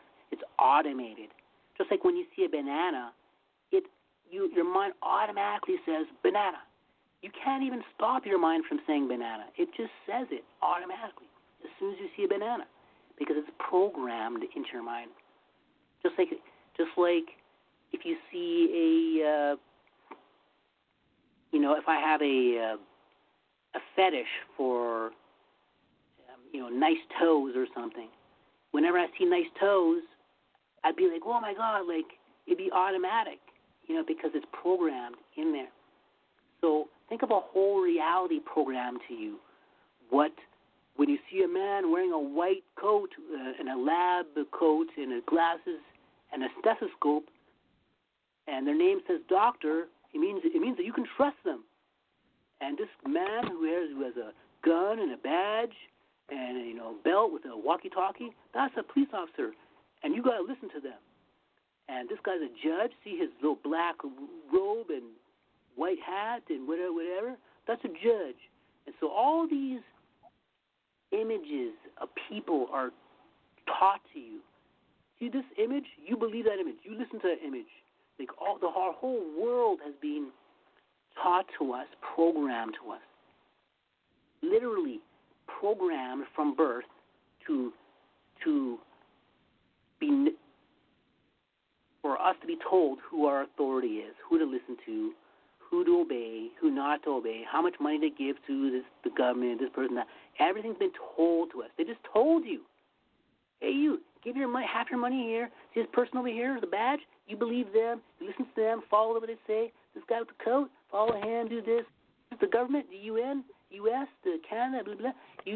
If ever get a letter from them, you got to respond. Whatever it is, it's the whole thing is just a bunch of memorized ideas that have nothing to do with you. How did someone allegedly 500 years ago or whatever, a group of 10, 12, 13 people get together, write something on paper, sign it, and suddenly you now can be taxed 500 years in the future, or 300 years in the future, on a day-to-day basis because they wrote something and they signed it 300 years ago? What does that have anything to do with you? Nothing. We declared the incorporation of the United States, blah, blah, blah, blah, blah, blah, blah, 400 years ago. Okay, so what does that have to do with you, someone taking your money right now? Were you included in that contract? Were you briefed on what's going on? Was your name in that incorporation or something? No. So in that treaty? whatever. I mean, it's just words on paper. I mean, it's just meaningless. It's nothing. I mean, if I take some, like, 5 pieces of paper and I give them to you and I say, hey, this is worth $10,000. So, sell me your car. You can be like, whatever. There's just five blank pieces of paper, right? And then I write some numbers on them. Okay, here's a $1,000 bill, $5,000 bill, $3,000 bill. Here. You're still gonna laugh and throw them back at me. But if I put a stamp, seal of the government of the United States on that same piece of paper I just wrote the $5,000 on, then suddenly it's real. I mean, how much does it cost to make a dollar bill? It costs like 27 cents. How much does it cost to make a $5 bill? 27 cents. $10 bill, 27 cents. $50 bill, 27 cents. $100 bill, 27 cents. So if it costs 27 cents to make a $1 bill and 27 cents to make a $100 bill, why do I have to work 100 times harder for the $100 bill than the $1 bill when it costs the same amount of money to make? You see what I'm saying? Right. Yeah. So that's an illusion, right? That's an illusion. The hell could that $100 bill be worth 100 times more than the $1 bill when it costs the exact same amount of money to make both of them? That's instant profit, right? Think if you were making the money, all you had to do is add 2 digits, 00, to that bill, and suddenly you can get $999.73 more for that bill than the other bill, just because you printed 2 extra zeros on the end of the one. Well, Rene, we have like 10 minutes left, and I want you to be able to give out your information. I want to tell the listeners that Rene is going to be back this Wednesday also. So make sure you join us Wednesday at 9:00 p.m. Eastern Standard Time. And if you have a question that you want to ask Rene, you can raise your hand, and that's 323-642-1586. But Rene, how can they contact you and give them your website? Certainly. The website is innersoultech.com. That's INNERSOULTECH.com, innersoultech.com. YouTube is youtube.com/innersoultech, INNERSOULTCH. And also on Facebook under Rene Hamilton. That's RENE Hamilton. And you'll also see the nickname Power of Soul underneath that for Facebook. And then okay. All righty. But this, I get what you're saying, but it's the memory and the imagination. It seems like we live in the memory because we always thinking about what happened yesterday or what happened when, years ago, or we thinking about what we're going to do to make tomorrow better or to get some more money. And it seems like we everywhere but right here in the now. Yeah, totally. The big thing about that is, the number one thing is that we have to start to identify with being the awareness, the awakeness that's watching all the thoughts, watching the body, feeling the sensations. Okay, we have to switch our focus rather than being the body to the watcher, the awareness that's watching the body. Because once you start to switch your identity from one to the other, then the other will start to fade. So, for example, the physical body, the physical world will start to fade off into the distance, almost like you're viewing it from 20, 30 feet away. So when thoughts arise or memories arise, they're sort of at a distance. They're not so in your face. They're not like so overpowering. It's almost like you're like floating in space almost, and these images start to come up towards you of who the images want you to think that you are, and you just say, nice try, and sort of dismiss it, and then it sort of goes away. So you're always in this, or not always, but ideally always in an aware state, watching thoughts come and go, but never actually holding on to them. See, thoughts are they're like crazy glue.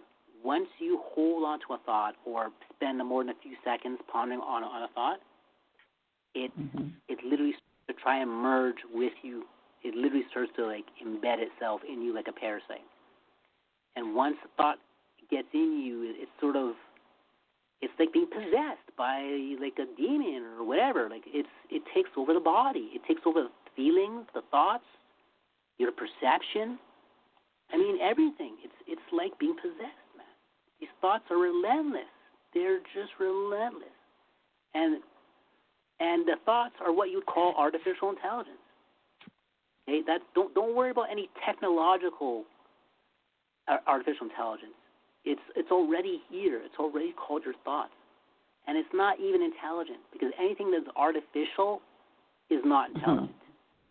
Okay? Right. It's the opposite. It's artificial, not intelligent. Okay? So to say it is intelligent is to give something that is a deceiver power. Okay? It's total. It only thrives through our ignorance. In us, when we think we are unintelligent, whenever we hear the word intelligence, we will think that word and whatever is associated with that word will be better than us. And all it is a word. This is wordplay, man. Like, our whole world has been absolutely hypnotized, if you want to call it, or captured under words. I literally, Beverly, anyone could literally start a whole new religion and take over the whole world just by saying the right words. It's that simple. People believe anything until we actually realize that beliefs and thoughts are just stories. They're not solid things. They're not. But we think they're. We think, the image of me eating a cheese whiz sandwich, a grilled cheese sandwich a week ago, that was me eating. That was me doing it. Whatever we imagine, we feel. Okay? Almost like when you're young, some people were bullied or they had some trauma or someone died or whatever. And whenever they think about that or imagine that today, 40 years later, they still feel the same energies. They still feel the same depression, the same sadness, same guilt, trauma. That's because our nervous system is not located in the body. Our nervous system is our imagination. That's why whenever you put some scary story on the news or on Facebook, this virus, that virus, or whatever, then just our imagination of that virus is enough to set us into emotional disarray. There's no physical anything attacking us, but some people are sitting in our living rooms, people are freaking out because our imagination is creating sensations. The more vivid your imagination, the more vivid the sensations, right? So we have to be careful where we're placing our imagination. Because if we sit there and ponder on all these scary stories and all this political nonsense, our literal energies, force energies, are being manipulated by these stories all day long. And they're not real. They're not. Just because someone is wearing a tie, and has a nice haircut, and they're on TV, whatever, getting paid $2 million a year to spout out whatever, doesn't mean it's real. Doesn't mean because people are wearing suits and business suits and talking on TV means it's a real thing. This whole world is the world of illusion. Nothing on the physical world is true. Nothing. Not a shred of anything anywhere, ever, any book, anything said, anything shown, any vision, nothing is true in the physical world. Nothing. not a shred. The closest you can get is someone pointing towards the truth. And that truth has to be unlimited, or it's not the truth. And there's no way to describe something unlimited. So you can't even describe the truth. You can only point towards it. So anyone who is pointing towards something that can be described accurately must not be talking about the truth. If they're talking about something limited or has a name or a shape or a distance or a height or a weight or a dimension, can't be the truth. So all this talk about the fifth dimension and 12-strand DNA is nonsense.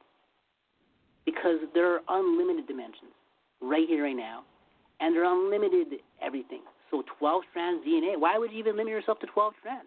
Why wouldn't you have 10 gazillion million DNA or strands, or not have none? Have no limitation. That's why even have some 3-letter word control your destiny, DNA. That's just a concept. That's just another idea floating in my mind that I created. So how could the idea that I created control my destiny? Can't. It can't. I'm the painter. The painting cannot rise up beyond me. I'm the painter. Doesn't matter how scary of an idea I conjure up, I'm still beyond that. Doesn't matter how amazing and beautiful of an idea I conjure up, I'm still beyond that because I'm the dreamer. So if there's something that amazes you, like the idea of God or Jesus or this or that, or some superhero or whatever, some sort of unlimited power, and that amazes you, then you should be amazed about yourself because you're the one who dreamed up that idea. So you're obviously light years beyond that idea, whatever it is. So we are the ultimate.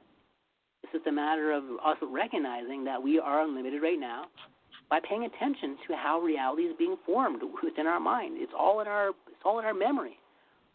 Whole reality is our memory. It's all in our mind. It's all one. There never was two.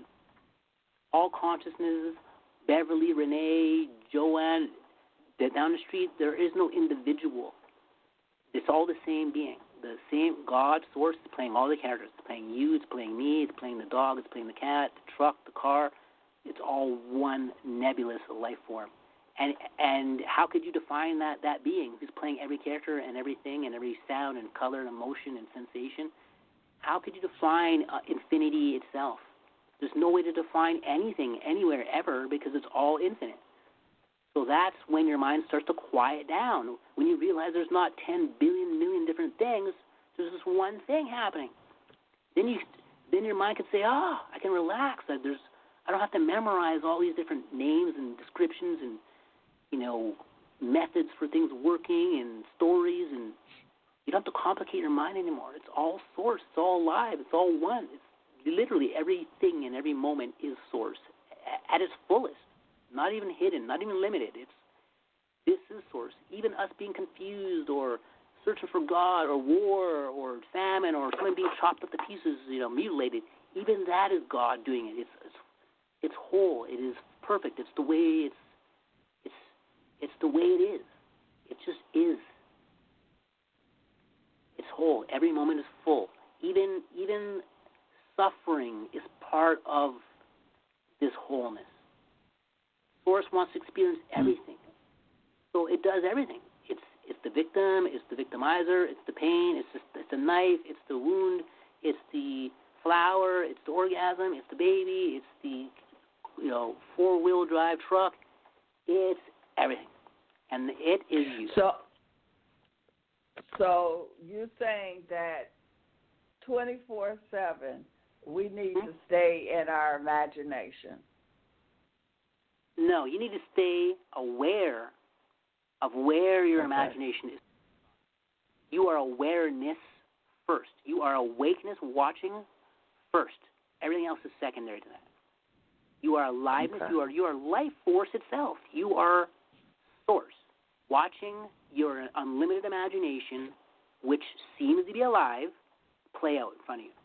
It's playing out as the moon. It's playing out as other people. It's playing out as your phone, as the dirt on the ground, toilet, food, your whole world. Your whole world is made of your imagination.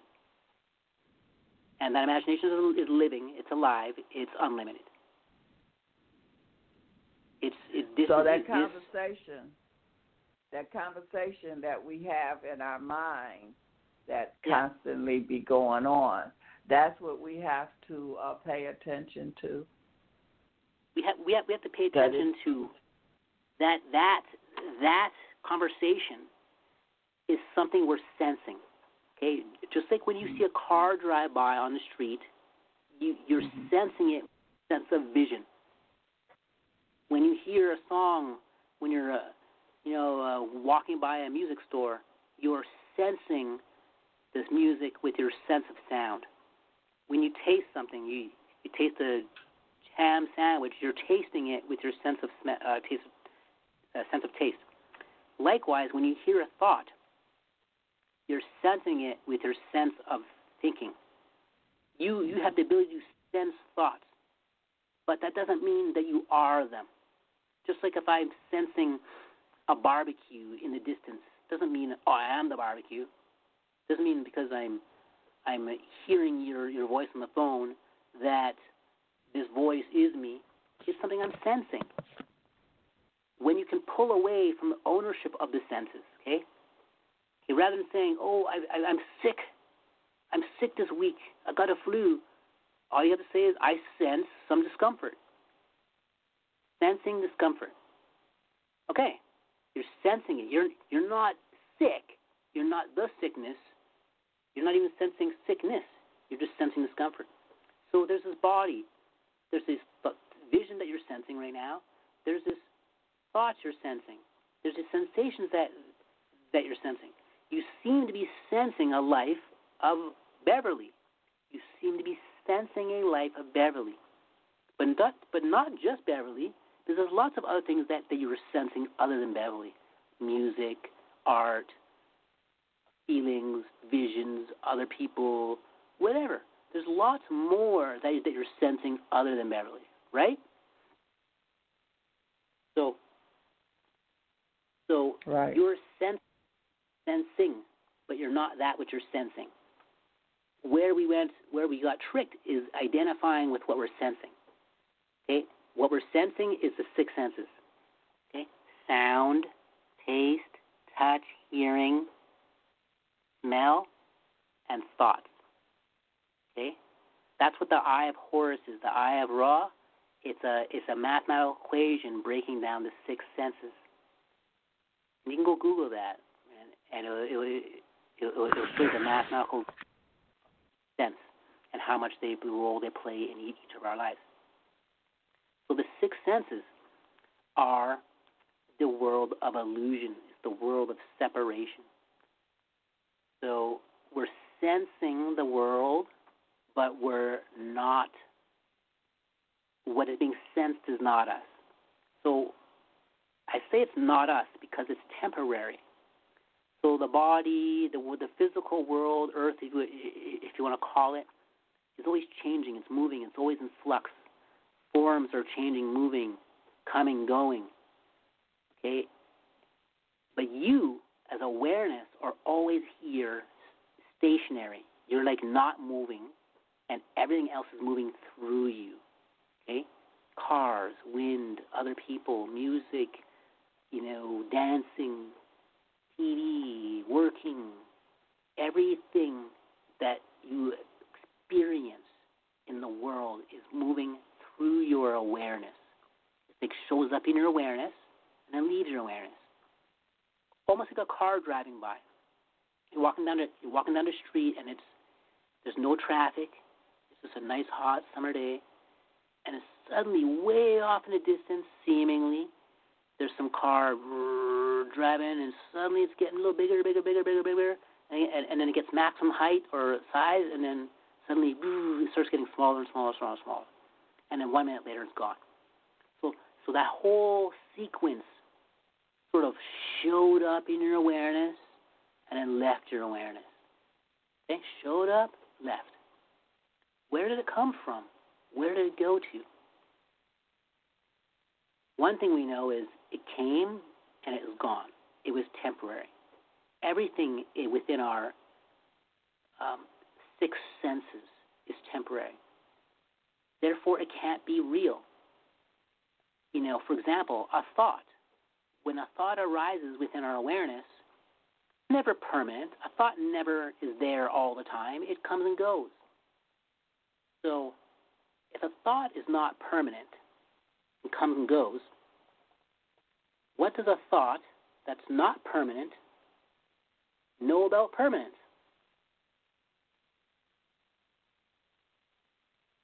What is a thought that's impermanent, that's not permanent? What does thought know about permanence? I don't. It doesn't know anything. That doesn't even know what permanence is, because it itself is not permanent. So you have a lot of thoughts telling you things about life, telling you things that it thinks are permanent about life, doesn't it? Mm-hmm. You have a lot of thoughts declaring things about life that it thinks are permanent. Like, hey, that's a cat, that's a cow, that's a dog.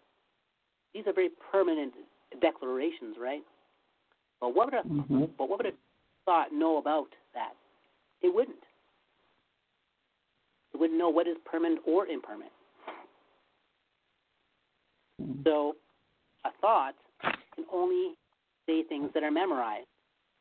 It can't say something new. But every moment is brand new. Every moment is brand new, but a thought can only talk about old things. But what does a thought know about the newness of every moment? And a belief can never say anything new either. It can only repeat. So what does a belief know about the newness of every moment that is always new and changing? It doesn't know anything. Every moment is always new and changing. What does a belief that is always old and non-changing know about it? Nothing. So beliefs and beliefs and opinions know nothing about reality because they're not new. Reality itself is always 100% brand new and changing. Always. Something that is not new and not changing has no idea about newness. So our beliefs have no idea what reality is because they haven't caught up to the newness of this moment. They're still using old words, old ideas to explain something brand new. Right? If every moment's brand new and changing, how could I use old words and old ideas that are non-changing to describe that?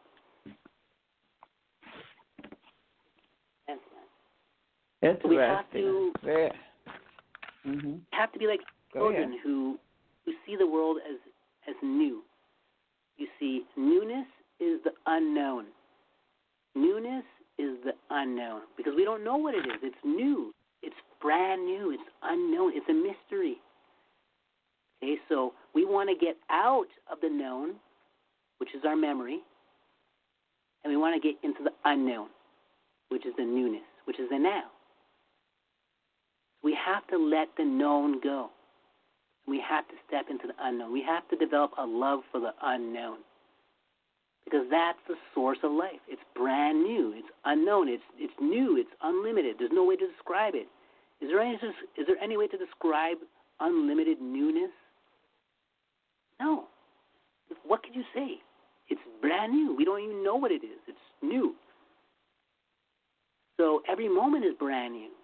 So to be describing reality in any moment is insane because now we are stepping outside of the newness. Now we are stepping outside of the source of energy.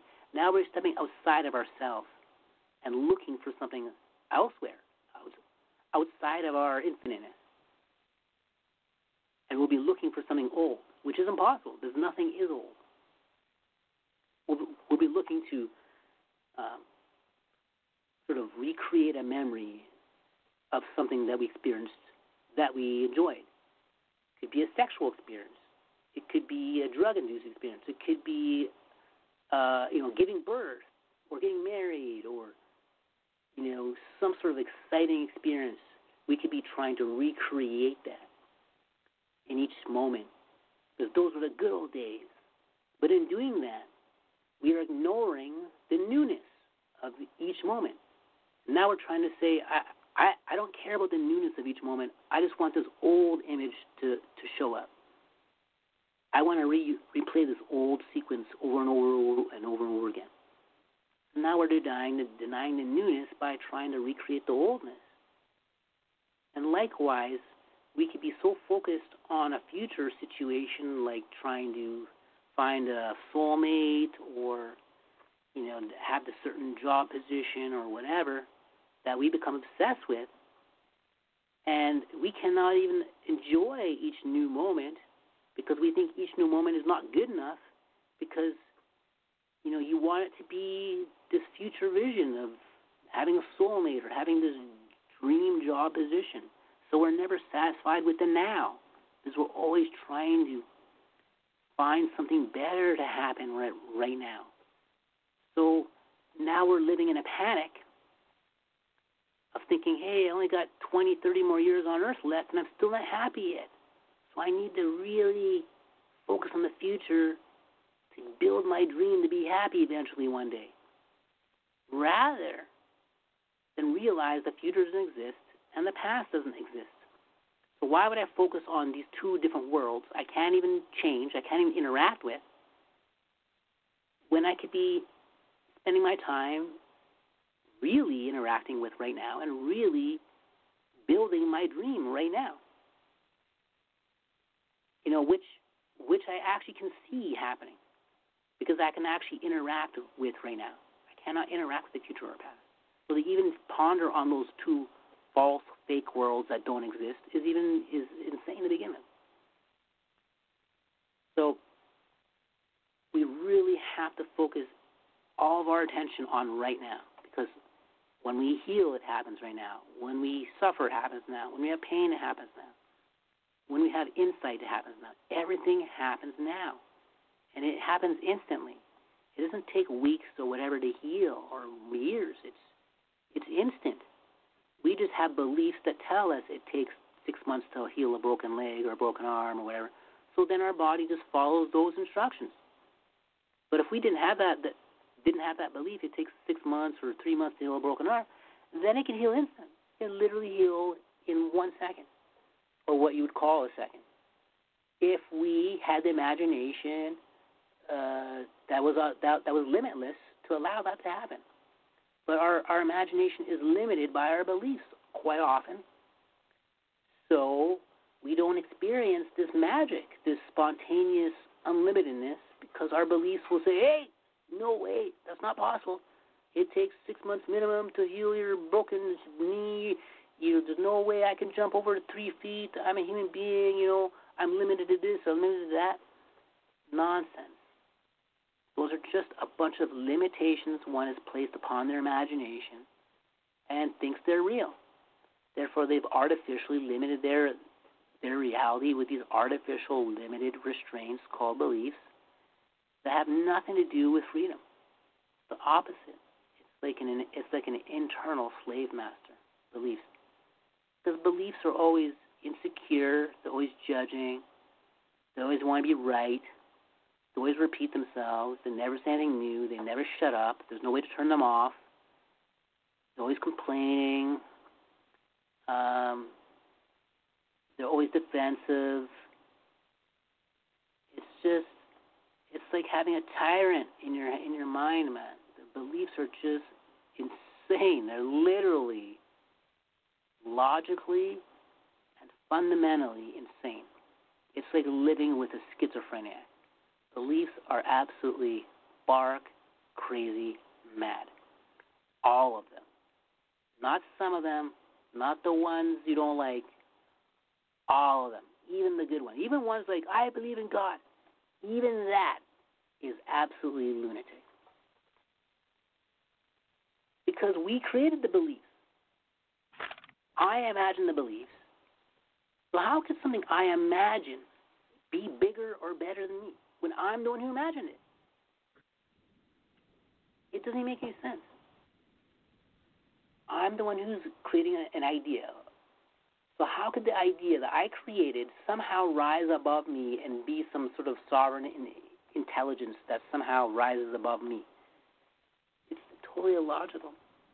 So the whole idea of God is to, in the classical sense of a separate being from you, is that this being is separate from you. Mm-hmm. So, but it's an idea of that. We somehow think our ideas are the real thing. If I have an idea about what it takes to fix a car, and I'm not a mechanic, and I just sort of randomly come up with an idea of how to take apart my engine and put it back together, is that actually the truth? No, because I'm not a mechanic and I don't know how to do that. So, but even beyond that, is merely me pondering on something the actual event itself? No. So how can me thinking about something be the actual thing? It can't. So why do we have people out there who are like, for example, someone's like, calls someone the N-word, right? Then the person who's receiving that is like, what? They disrespected me. Time to beat some ass. Well, they didn't disrespect you because they just spouted out a word, an idea. So unless that idea itself somehow physically attacked you, you're not hurt. No one's injured. So we treat these ideas like the real thing. Like, for example, if I say, hey, you're a human being, you may not argue with that. You may say, yeah, he's right. But on the other hand, are you a human being? I mean, what is that? You don't even know my definition of a human being. And are you a definition? Are you any definition? I mean, as far as I know, we are pure experience. I mean, how many experiences have we had? Unlimited? So is there any way to describe unlimited experience itself? No. So how can we describe ourselves, considering we are unlimited experience? We can't. We cannot describe ourselves. We are unlimited experience. Where are you going to start? Oh, I smell an orange. I smell a banana. Oh, my toe hurts. I stubbed it on the corner. Oh, I'm watching my favorite TV show. Like, where are you going to start to describe this infinite thing that you are, that's infinitely changing in every moment, that's unlimited, that's has unlimited experiences, that hasn't seen the beginning or ending of every moment, has unlimited imagination? I mean, the whole memory of reality is inside your mind. Like, you are projecting reality in real time. Like, how could you describe this unknown thing? I mean, the word human being is just a word. How could you be just a word? Clearly, whatever you are is beyond the word. Clearly, what everything is beyond the word and description. So why do we even bother to describe? Unless we want to believe it is that word and is that description and limit our reality to these limited concepts that aren't even the real thing. So this isn't a game of pretend. When you are imagining, so you don't describe, when you are imagining something, don't you describe that too? Well, there's a process of conceptualization, and that describing could be termed as a constructive describing. Like, for example, me doing my artwork. I am defining edges. I am creating lines. I'm creating artwork. I'm creating patterns or harmony or architecture or whatever. And I'm conceptualizing that within my imagination, like making, like a little movie in my mind. So there's a creative process involved, yet I could take a very limited concept and identify with that. then I would be limiting my experience from that point.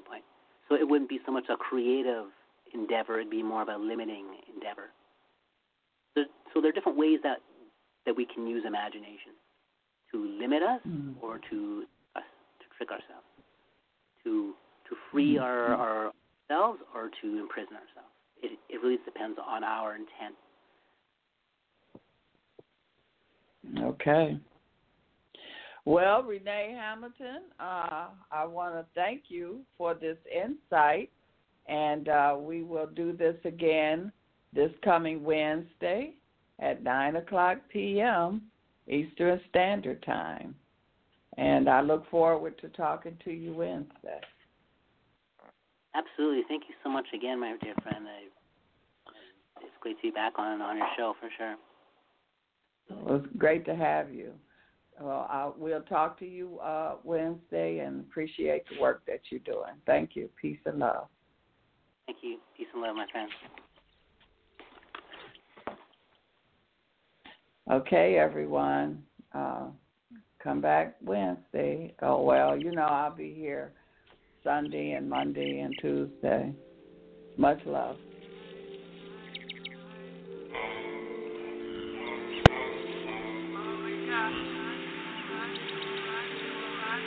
Don't let them take you down. Stand for what you believe. Don't let them take your crown. Be strong and you can achieve. Don't let them take you down.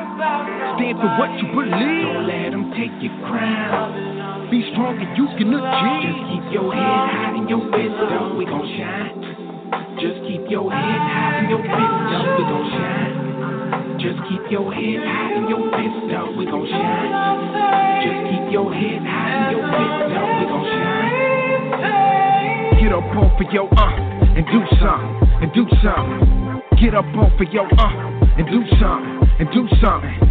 Get up off of your and do something. And do something. Get up off of your and do something. And do something. Call me a nigga, but it means they goose. A leader for the people, I can never be reduced. Like Pac with a gun in the middle of that juice. But these record companies wanna put me in a noose. Modern day slave in the home of the brave. We just trying to get paid, but they put us in a grave. Never been afraid, yeah, they got me in a bag. So I don't give a hell about your Confederate flag. Born in a city where the gritty die young, where the pity buy guns to protect themselves. 25 lifers with their hands in the air, horse there screaming out, better check yourself. Like you with the boys in the hood, jumping out the low rider with my house slippers on in the middle of the swap meet, selling vinyl at the backseat, going gold on the street. Don't let them take you down. Stand for what you believe. Don't let them take your crown. Be strong and you can achieve. Don't let them take you down. Stand for what you believe. Don't let them take your crown. Be strong and you can achieve. Just keep your head high and your fist up. We gon' shine. Just keep your head high and your fist up. We gon' shine. Just keep your head high and your fist up. We gon' shine. Just keep your head high and your fist up. We gon' shine. Get up off of your and do something. And do something. Get up off of your and do something. And do something. Get up off of your and do something. And do something. Get up off of your and do something. And do something. Don't talk about it, be about it, push you to the limit like that. Like that. Don't talk about it, be about it, push you to the limit like that. Like that. Don't talk about it, be about it, push you to the limit like that. Like that. Don't talk about it, be about it, push you to the limit like that. Like that. Don't talk about it, better be about it like that. Don't talk about it, better be about it like that. Like that. Don't talk about it, better be about it like that. Don't talk about it, better be about it like that. Like that. Selling hope where they selling coke in the ghetto with a metal poke from the waistline. Come and taste mine, get you numb from the baseline. Never waste time, push you to the limit, never being timid. I'ma lay it on the line, I define grind. When I rhyme, sign to the time, climb in your mind. Not signed on a pine, but I shine with a line like Christ coming back for the second time. Never listen when they told me what I couldn't do. I turn a blind when they told me I just shouldn't do. I keep it real for my people in the field, trying to build and to kill with your mental as a full steel. Shine bright like a diamond in a brickyard. So when the sun flash rays, you can stand out. Don't depend upon the next man for your bread. Make your own, never settle for the handout. Don't let them take you down. Stand for what you believe. Don't let them take your crown. Be strong and you can achieve. Don't let them take you down. Stand for what you believe. Don't let them take your crown. Be strong and you can achieve. Just keep your head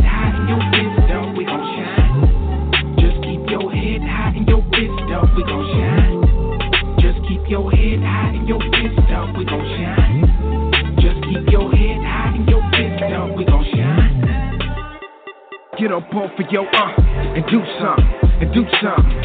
Get up off of your and do something, and do something. Get up off of your and do something, and do something. Get up off of your and do something, and do something. Don't talk about it, be about it, push it to the limit like that, like that. Don't talk about it, be about it, push it to the limit like that, like that. Don't talk about it, be about it, push it to the limit like that, like that. Don't talk about it, be about it, push it to the limit like that, like that. Don't talk about it, better be about it like that.